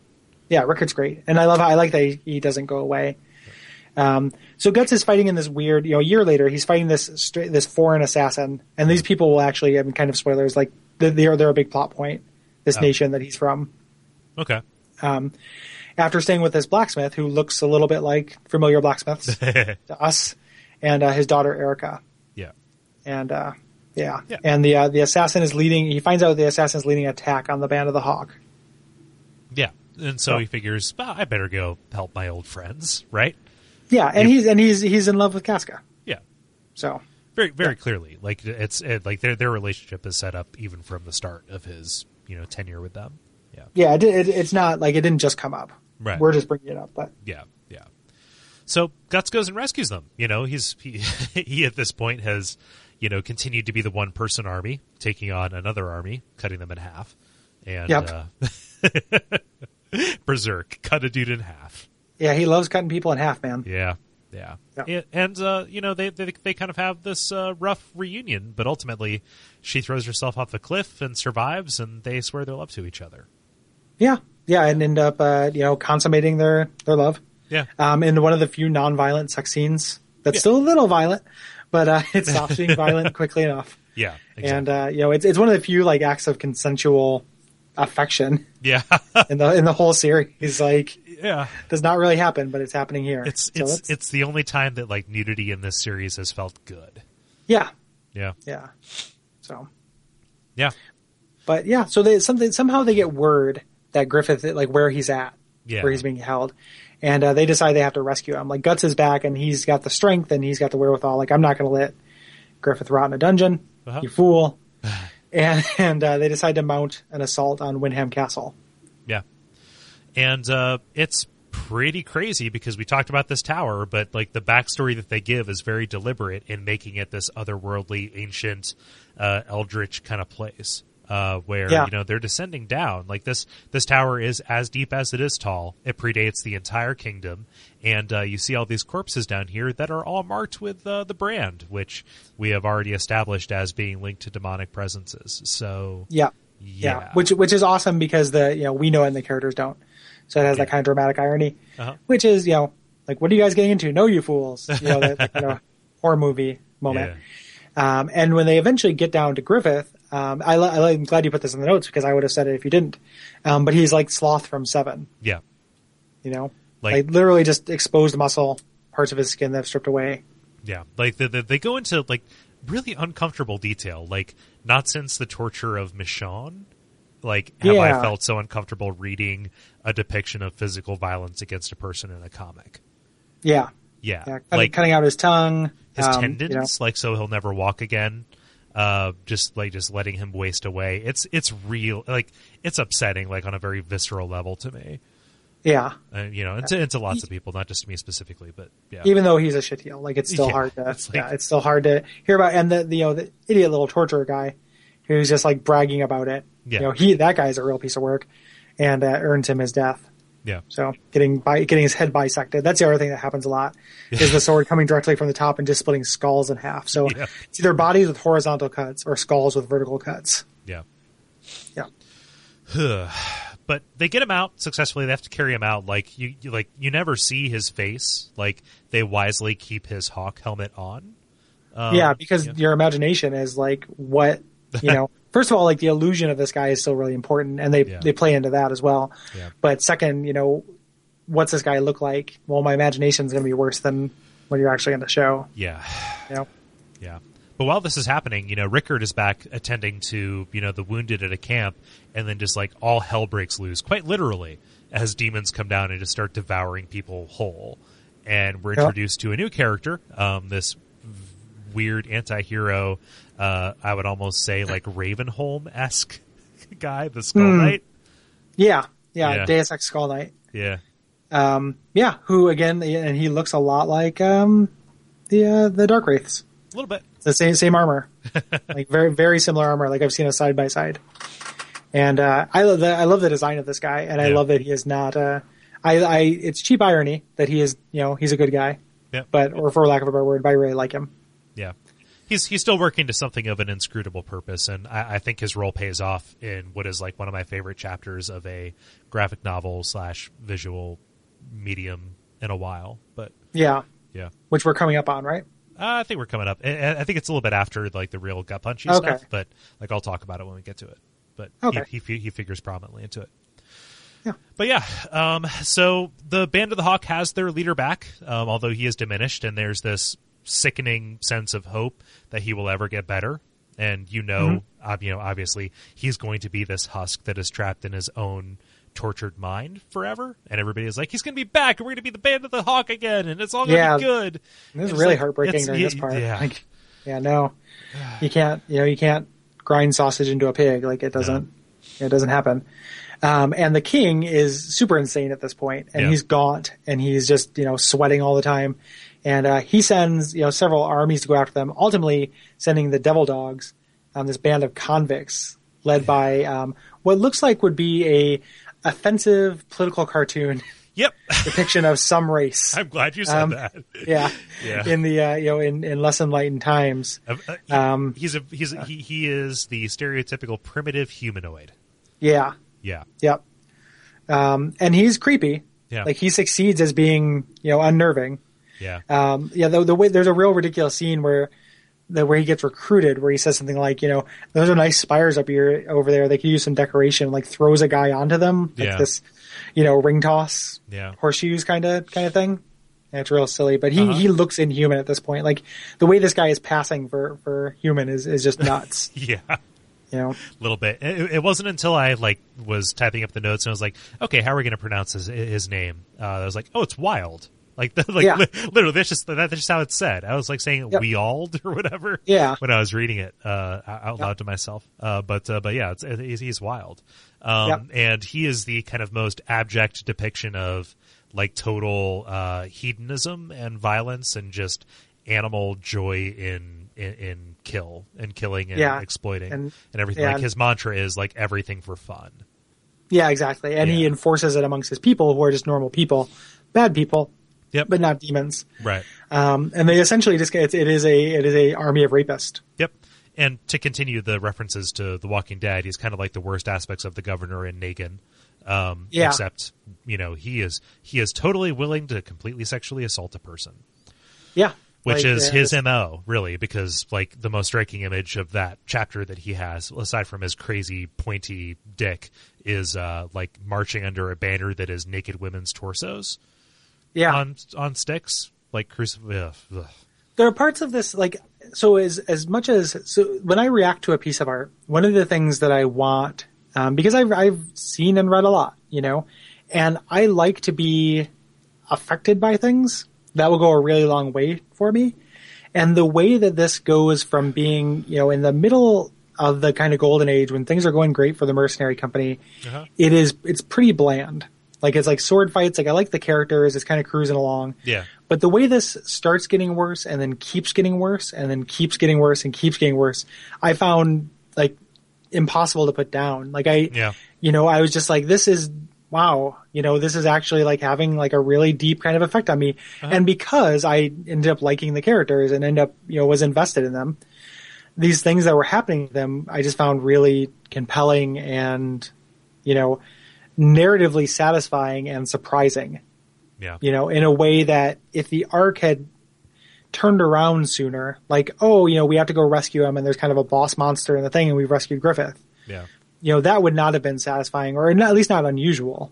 So as much as this stuff is difficult, I also think that the lengths they're willing to go to are part of what makes it so great.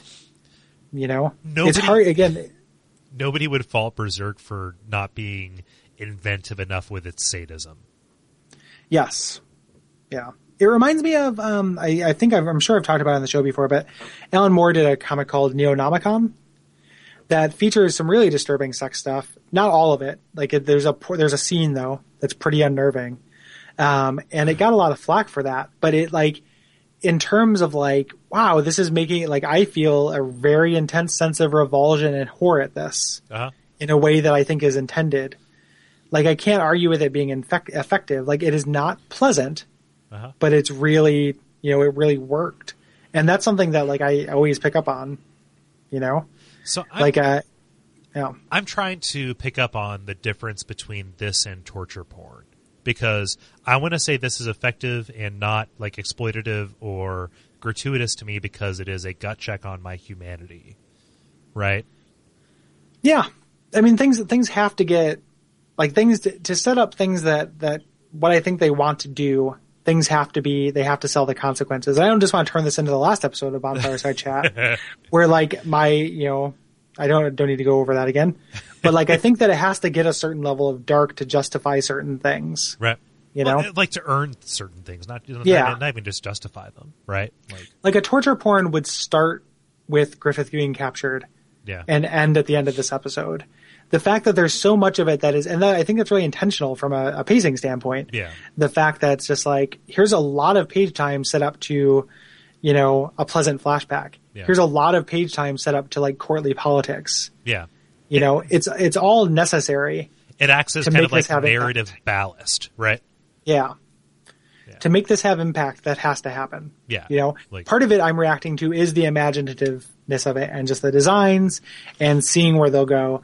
But the other part of it is just like, I feel like, demons, if you're going to like posit a demon as a thing, this is what it has to be. Yeah. Because what's the alternative? Like if something that is supposed to be the ultimate evil isn't actually the most evil thing you can think of, then it's kind of, it feels a little bit cartoony, you know? Like when you have you can't have like a red guy with a pitchfork and pajamas, it has to be like, actually, no, there's no part of it that's fun. There's no part of it that's okay. Right. There's no part of it that's acceptable. This is 100% unacceptable. Yeah. This is the most horrific thing that I can, as the author, like this is the worst thing I can think of. Right. And that's what a demon is. That's what's on the line. Yeah. And, like to look at like what demons are, like external forces, that are actually like historically have just been the worst things about people that have been brought out. Right. Right. Like all the demons that we see here are just the worst parts of the people who sacrificed things that they loved played up. Right. Well, and just it even comes into like, it. Yeah. Like when God is introduced and he has that, and we'll get to it, where he's, do what you will, is the mantra. Yeah. Which is also the mantra of the Satanists. Of Anton LaVey. Yeah. Yeah, exactly. And that's intentional. This is like humanity. This is it is the worst thing we can think of and done on the page instead of real life, because on the page you can have a 7-dicked horse monster, or what have you. And that's the worst thing you can think of. Like I don't think it doesn't feel cheap or exploitive to me or somehow undersold or anything. Like it all works really well. It feels very justified.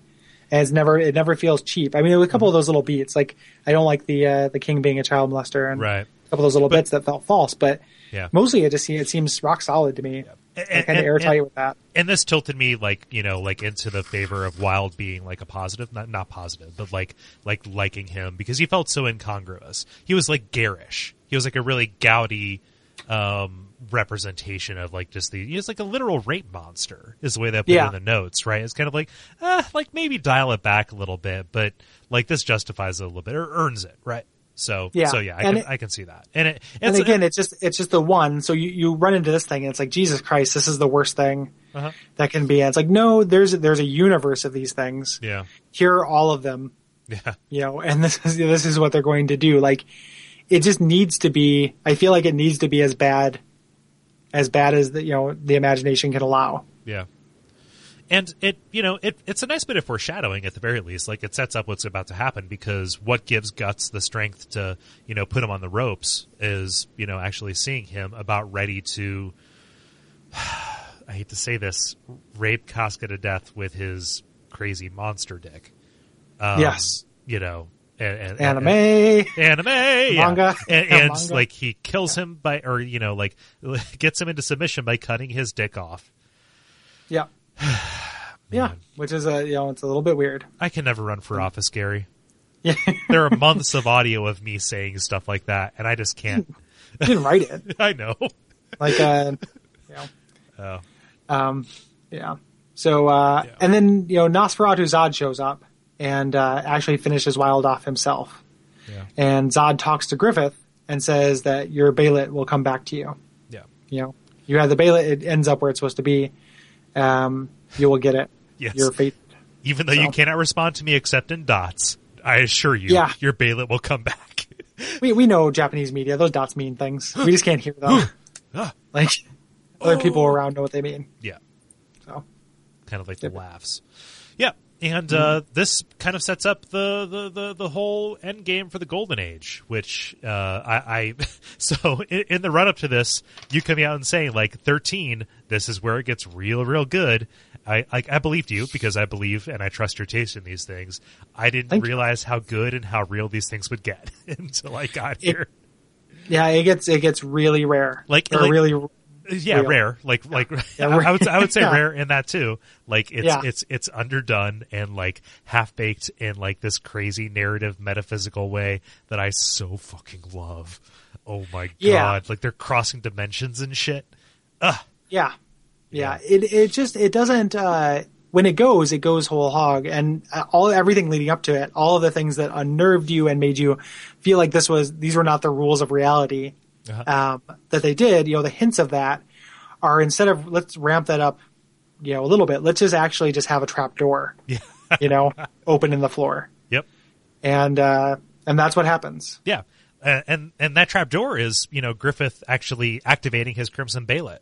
He sees Casca and Guts, Casca, like he was kind of gunning for both of them. He wanted the best of both worlds. He wanted the ladies and the dudes. He loved both of them, and seeing them be together and recognizing that he was this horrible, awful husk of a tortured person that would never actually function again, aside from being a mind trapped in a box. As Alice in Chains predicted. Achieve. Exactly. Or Metallica in one. Like, he was a spoon man. Yeah. And he was never going to taste the rhythm with his hands. Yeah. Yeah. But he decides to, I don't know how he did this without any tendons, but he steals a horse cart, rides off, crashes, spills his blood on his Bailet, which happens to be in this lake that he crashes into. And it causes fate. Yep.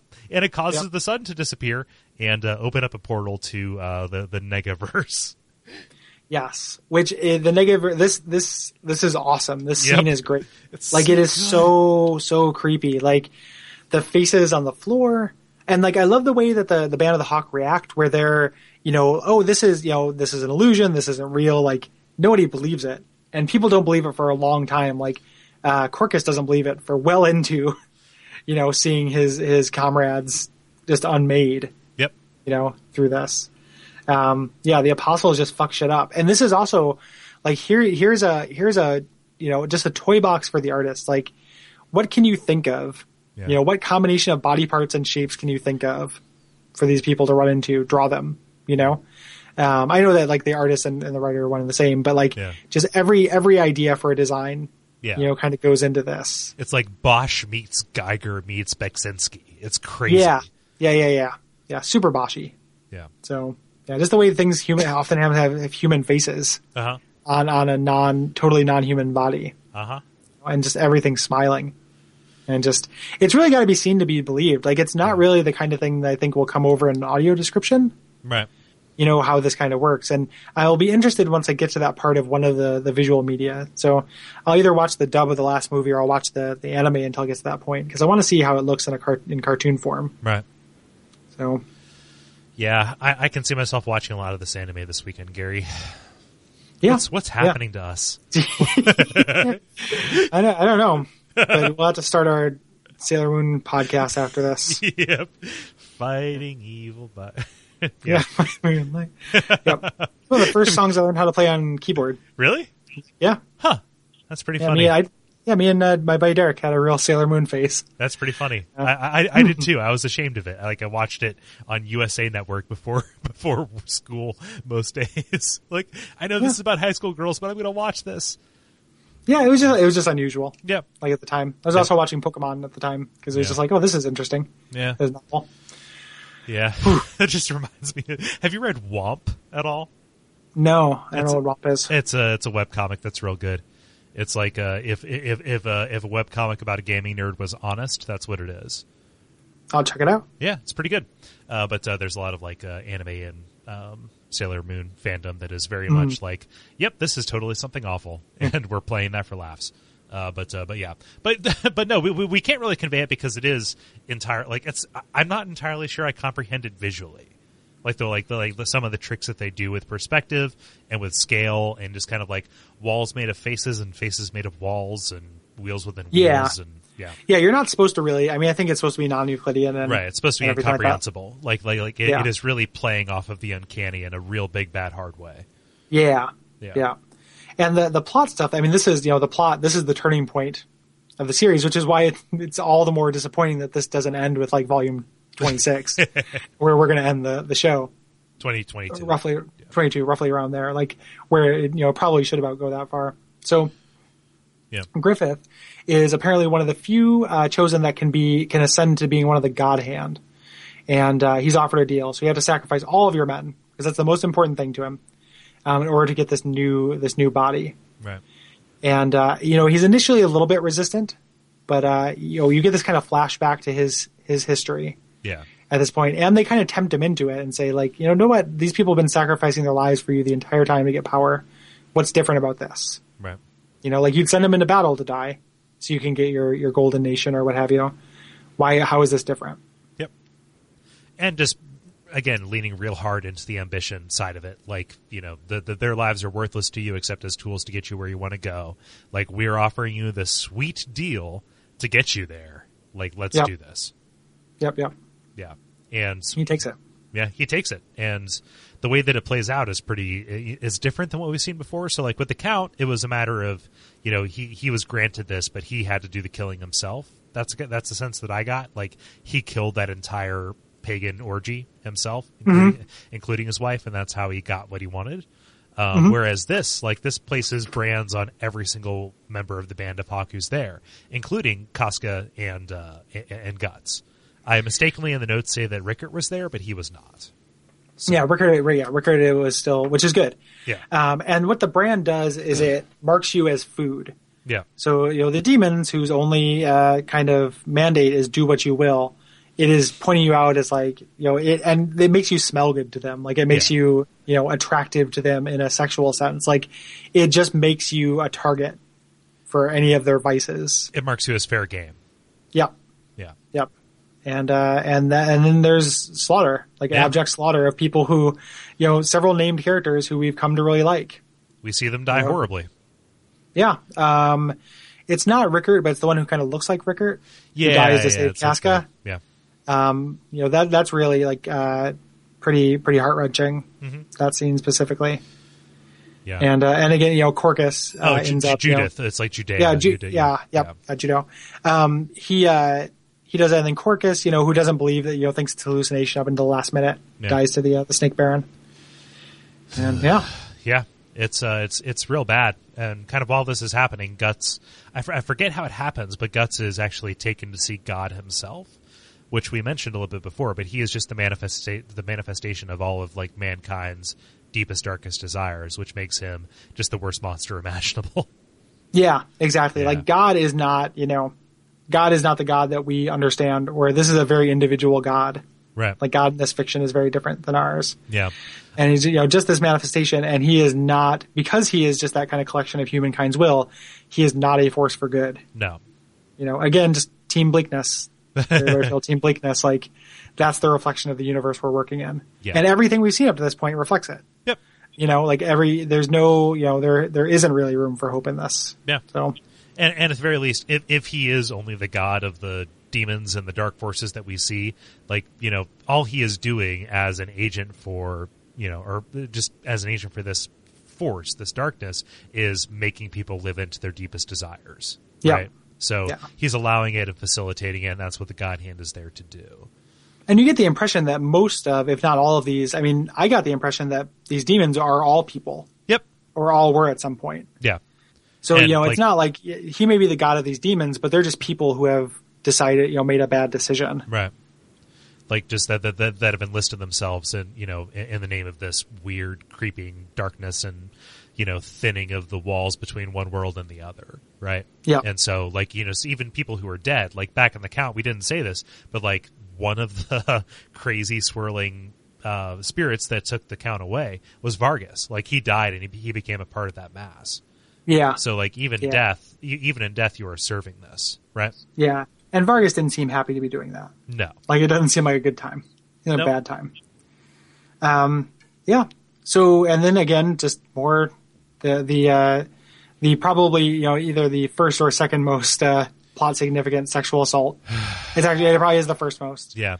Well, But Griffith. before Right. that, like the God Hand says, like, "Hey, what do you want?" He's like, "Give me wings." Like he's finally like he's customizing. He's out there shopping. It's like, "Hey, Yeah. you've got $20,000. What kind of car do you want? Give me a spoiler. Give me wings. I want wings." And so he gets that, and so he cocoons up. And then when he comes out, he is a full on monster god, and he is looking for, Yeah. He wants, he's given up this far. He's crossed the event horizon, of humanity.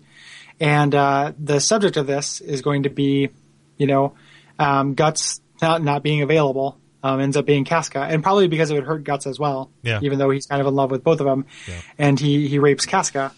And it is, really, really hard to watch. Yeah. And Guts ends up watching all of it. One of the demons that he's fighting holds him up and kind of makes him watch it. Yeah. Like that's how he loses his arm. He is being gnawed on by like a big frog-like demon, and he cuts his arm off like a fox in a trap in order to get away. And these demons are so bent on making him watch it that another one pins him down, and that's how he loses his eye. It pierces it trying to hold it open. Yep. Yeah. Yeah, exactly. Yeah. So really, really intense stuff. Yeah. And And it acknowledges how intense it is because after everything is settled, like Casca is ruined. Like just her mind is entirely gone. Yep. She is. Yeah, she's not okay, and that plays heavily into the rest of the series as well. Yeah. And kind of becomes a normal thing. I don't think it's over. I don't think that she'll stay like that forever, but that is definitely where she's at in the status quo. The Skull Knight comes and rescues them and takes them to Godot's place, the blacksmith, with Rickert, who I think, not at this point, but he trains to be a blacksmith as well. Just Rickert the blacksmith, another tiny connection. Yeah. So taking them there, and it's just Casca and Guts, the only people who make it out. They have the brand, and that's very unusual. You get the sense that people who are branded do not make it very far. And really disturbingly, Casca gives birth to a deformed demon fetus. Standing up. Yeah, which we've seen before. Like it's shown up kind of as foreshadowing in coma fantasies and stuff before this point. Yeah, and also just again small connections. Demon fetuses 5'3". Yeah. Yeah. Yep. Yeah. Indeed. But yeah, she gives birth to it and then it goes away. Like it actually disappears, walks away. And my understanding is it becomes plot significant. But yeah, yeah, very much so. but that gets into spoiler territory. So after all this happens, and like all of this reality is kind of settling back in for Guts. He is entirely just unaware of what happened, except for what the Skull Knight tells him. And what I refer to as like one of my favorite chapters is called Sprint, which like if you had to read one, just kind of like it's one of the more visually striking ones that doesn't involve the crazy weird geometry and creatures and stuff. And that is just after he wakes up, just like running through the wilderness, trying to find Casca, like just trying to run away from himself. And just the way that it tells the story in this weird mantra-like style, like the closest approximation I could find, and I don't know that it comes like it feels like a disingenuous comparison, but it feels like the Dr. Manhattan chapter of like the origin story from Watchmen, just where it's just kind of like, okay, all of this is hitting in. And it's the Skull Knight talking to him as he is trying to run away from it. And it's like, this is what you're trying to run away from, but you're going to spend your entire life running towards this. And like that is real cool. Like I would say Sprint like stuck out to me as like not the highlight, because like there's not an awful lot of plot movement aside from like setting it up, but like visually and execution wise, it's so good. Yeah, it's really cool. Yeah. Yep. It is a good thing, and it plays out. This is a real turning point, and you'll get to this a little bit more, and we'll talk about it in the show when we cover a little bit deeper in the series. But it's a huge turning point for Guts' character. Like the part, like when I was talking about how the Guts of the first couple chapters never shows up, right. It's more or less true. Like he changes a lot, and he starts evolving at this point, right? Heavily, and this is not, again, at the risk of repetition, it is an ultimately heinous act, but it's not for nothing. Like the ripples are felt throughout the entire thing. Like up until this point, he's been a dog, and now he has like his driving force. Well, somebody says when he leaves, Jado or Rickard are trying to convince him to leave, and says, you have to choose between this or Casca. Like, if you leave, take her with you. Like, this is, this needs to be about people. It can't be about, whatever this is that you're fighting for. Choose her. And ultimately, like as we move on, that's what this is going to be about: is him attempting to do that. Right. There's no. And that, plays into a lot of my cosmology, where like I feel like grander meaning is hard to find, but you can find meaning in individuals. Right. Like a human connection is pretty much the only thing that we have, because everything else is, non-existent, and when it does exist, it's often cruel. Uh-huh. So finding like that kind of thing is really important. That is not an original observation. It's not particularly deep, but the work kind of supports it, with him, changing his mind and turning his back on this kind of, destiny and world, this kind of fate, and instead trying to invest in one person. Nobody on their deathbed says, I wish I had spent more time at the office cutting demons in half. Yeah. Yeah. Nobody wishes they'd spent more time bisecting. Exactly. Oh man. And so things kind of end with him meeting his Q/Lucius Fox and getting his armament. So like I alluded to the sword earlier, but like the Dragon Slayer or whatever he has, this gigantic sword that is longer than him somehow, yet he still carries it. It was made as like an art statement about like the king says he wants a sword that can kill a dragon. Well, dragons don't exist. Therefore, this weapon does not have to be used. Yeah, the sword can't be used. And now it's kind of like the monsters are so much worse than dragons, and the person is so much worse than somebody who would want to kill dragons, and it's the only possible choice. Yeah. It's real cool, and it feels like a starting point. Like it's a good point for us to end this episode. And a nice, things kind of go the next as many issues or whatever is very good as well. Yeah. And then, spoiler, it starts kind of treading its wheels real bad. And then stopped kind of coming out. I'm really worried that it will never end. I kind of wonder how old Miura is. Like, I recognize that like maybe working on this one thing for 30 years might not have been the wisest thing. Like maybe he has other things he's done. I'm sure. Yeah. Like I've looked him up a little bit. But there have been like some interview or something like that where he said he's like less interested in it, or he's losing interest in it. Yeah. And just, that's really frustrating when if you complete the series as what's printed, the last, several of them feel very superfluous. and just please give it an end. Just make it a story, and then walk away from it. Right. Like, I don't understand how you can not want to do that. Right. So, unless he has designs that he just does not have the energy or wherewithal to execute on, at which point, like, it's just a disservice. So yeah, that's true. Yeah, I mean, and then I would like read an interview with what he was originally thinking. Yeah, that would be fine for me too. I just kind of want to know. And that's a lie. I don't want that. I want to see it wrapped up. Me too. So I'd really like that. I can stop any my gun when there's a robot in my sight. I think I'm going berserk. I think I'm losing my mind. If you go to audibletrial.com/bonfireside chat, you can pick up such audiobooks as Buckner and Garcia, the band they never thought would make it, who didn't actually make it. You get it for free. Do it. I can't stop now, I'm addicted. I'm berserk over you.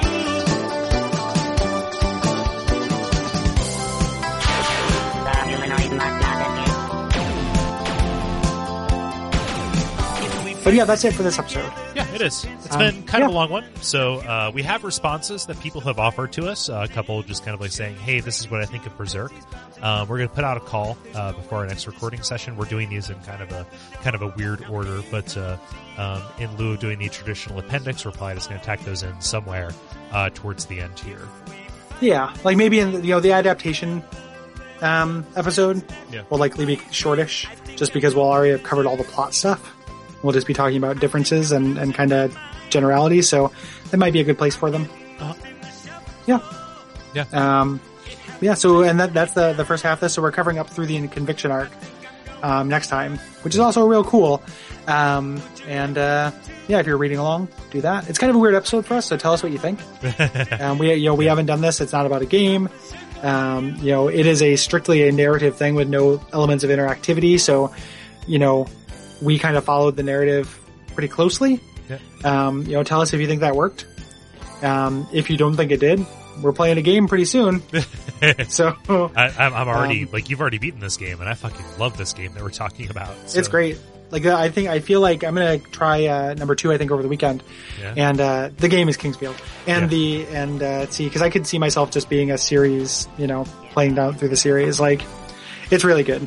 Yeah, it's very good, and it's one of the first things. Like, I feel like I don't always, but sometimes, often enough, probably more often than half, will kind of respect and agree with critical consensus on things, at least to a degree. But this game was pretty, it's kind of shit on. Yeah. And it's great. Like, it does not deserve that. It just requires patience, you idiot. Like, give it a little patience. And it definitely helped coming to it from the back to the front. I think so, like, too. knowing, like, if I just picked it up on launch day, for PS2, like, it might have been difficult. Or the day, the day it came out, rather. Yeah. That might be difficult, but yeah. So that's what we're doing after this. So we have 2 more episodes of Berserk, and then 4 episodes of Kingsfield. Yep. So and then Dark Souls 2. And then Dark Souls 2. Oh my gosh, Gary, it's so soon. Like, it's like a month and a half. Like, I know, it's really soon. I'm trying to think of what kind of character I want to do for my start. Are you giving any thought to that? So, I don't want to go too much into it. The demo told me, like, maybe I don't want to start with a dual wielding guy, just because that's what I played, and it was like, man, I'm not even sure. I kind of just want to do my regular jack of all trades guy. Like, just like, give me something that I can experience it with. Like, because you're scrapping, you're trying to take any single advantage you can get, and that's the way that I like to be exposed to a Souls game first, right? Yeah. I might do like just a sword and shield, kind of thing. Like, I kind of wanted to go shieldless from the start and just kind of raise myself in high gravity, but knowing I will play it multiple times, like, there'll be time for that. There'll be time to grow, and I would rather, there's something about, like, walking around behind a plank that makes it feel especially terrifying. Well, it gives you a little bit more. You can observe things, a little bit. Like, you can see things because you're not so instantly having to kill them or be killed by them. Yeah. So that's kind of the idea, but I think that's what I may go for. Yeah. And So Berserk, Dark Souls 2, Kingsfield, all great things. Yeah. What are other great things? Cool. Well, other great things are the other shows on the network. You can check out, say, Bonfire Side. Whoops, did that wrong. You can check out, say, Watch Out for Fireballs, which about the time that this is coming out, we're in the middle of our Dungeons and Dragons saga. Real good response on the regular D&D episode, and then the next episode that's coming out is a real-time play session from us. So that's pretty cool and unusual for the show. Like this is a let's say a quarter of experimentation for us. Yeah, which is neat. Like I'm happy with that because so far it's been at least fun to do. You can also check out The Level, which is a round. We've been recording for a long time. You can also check out us recording for a long time and thus stumbling over things that we've said 1,000 times. Yep. You can check out The Level, which is Cole's roundtable video game discussion show. It's very good. Smart, intelligent dudes on there, and a good place to kind of get a potpourri of what people are playing and what's going on in the world of games at the time. Again, with a heavy listener interaction thing, which is so important to the network. Yeah. You can listen to Check It Out Comrade, which is about indie games. It is Gary and Bonfire Side Chat alumni Nick Glauber talking about indie games. It is a very, very good primer. Like, oh, this is my Steam wish list. Should I buy it? Yes, probably. Yeah, check it out. Like, we've mostly done things we like so far. I feel like I'm the only person who said something. I don't think you should buy this game at this point. Yeah, like in the history of it so far.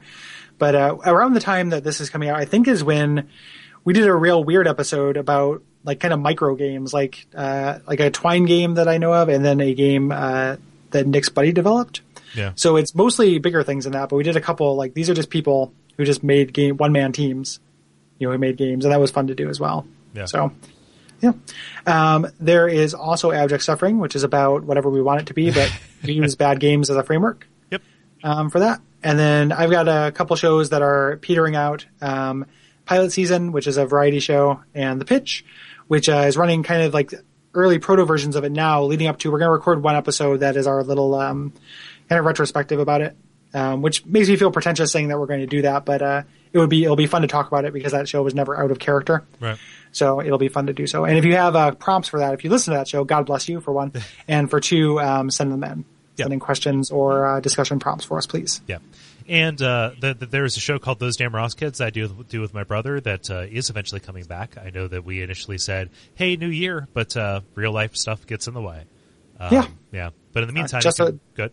Justified real. It's definitely justified real life stuff. Yeah. So it is, So. Yep. Yeah. In the meantime, you can check out back episodes of it. And if you're looking for written content, there is Hexcrank, which is the survival horror blog. Yeah. Yep. Yeah, so check out all of that stuff. Yep. Yep. And in the interest of not making this go on forever, I think we should probably wrap up.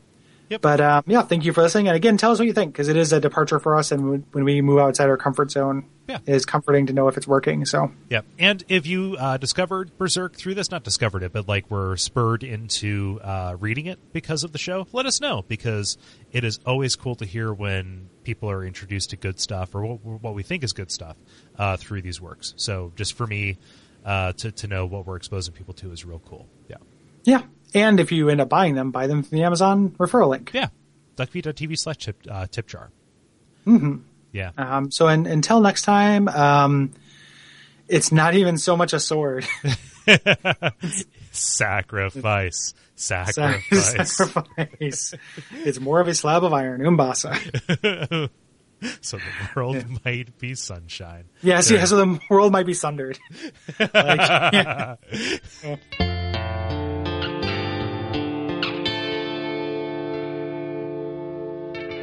And we all pray that we will have far more soon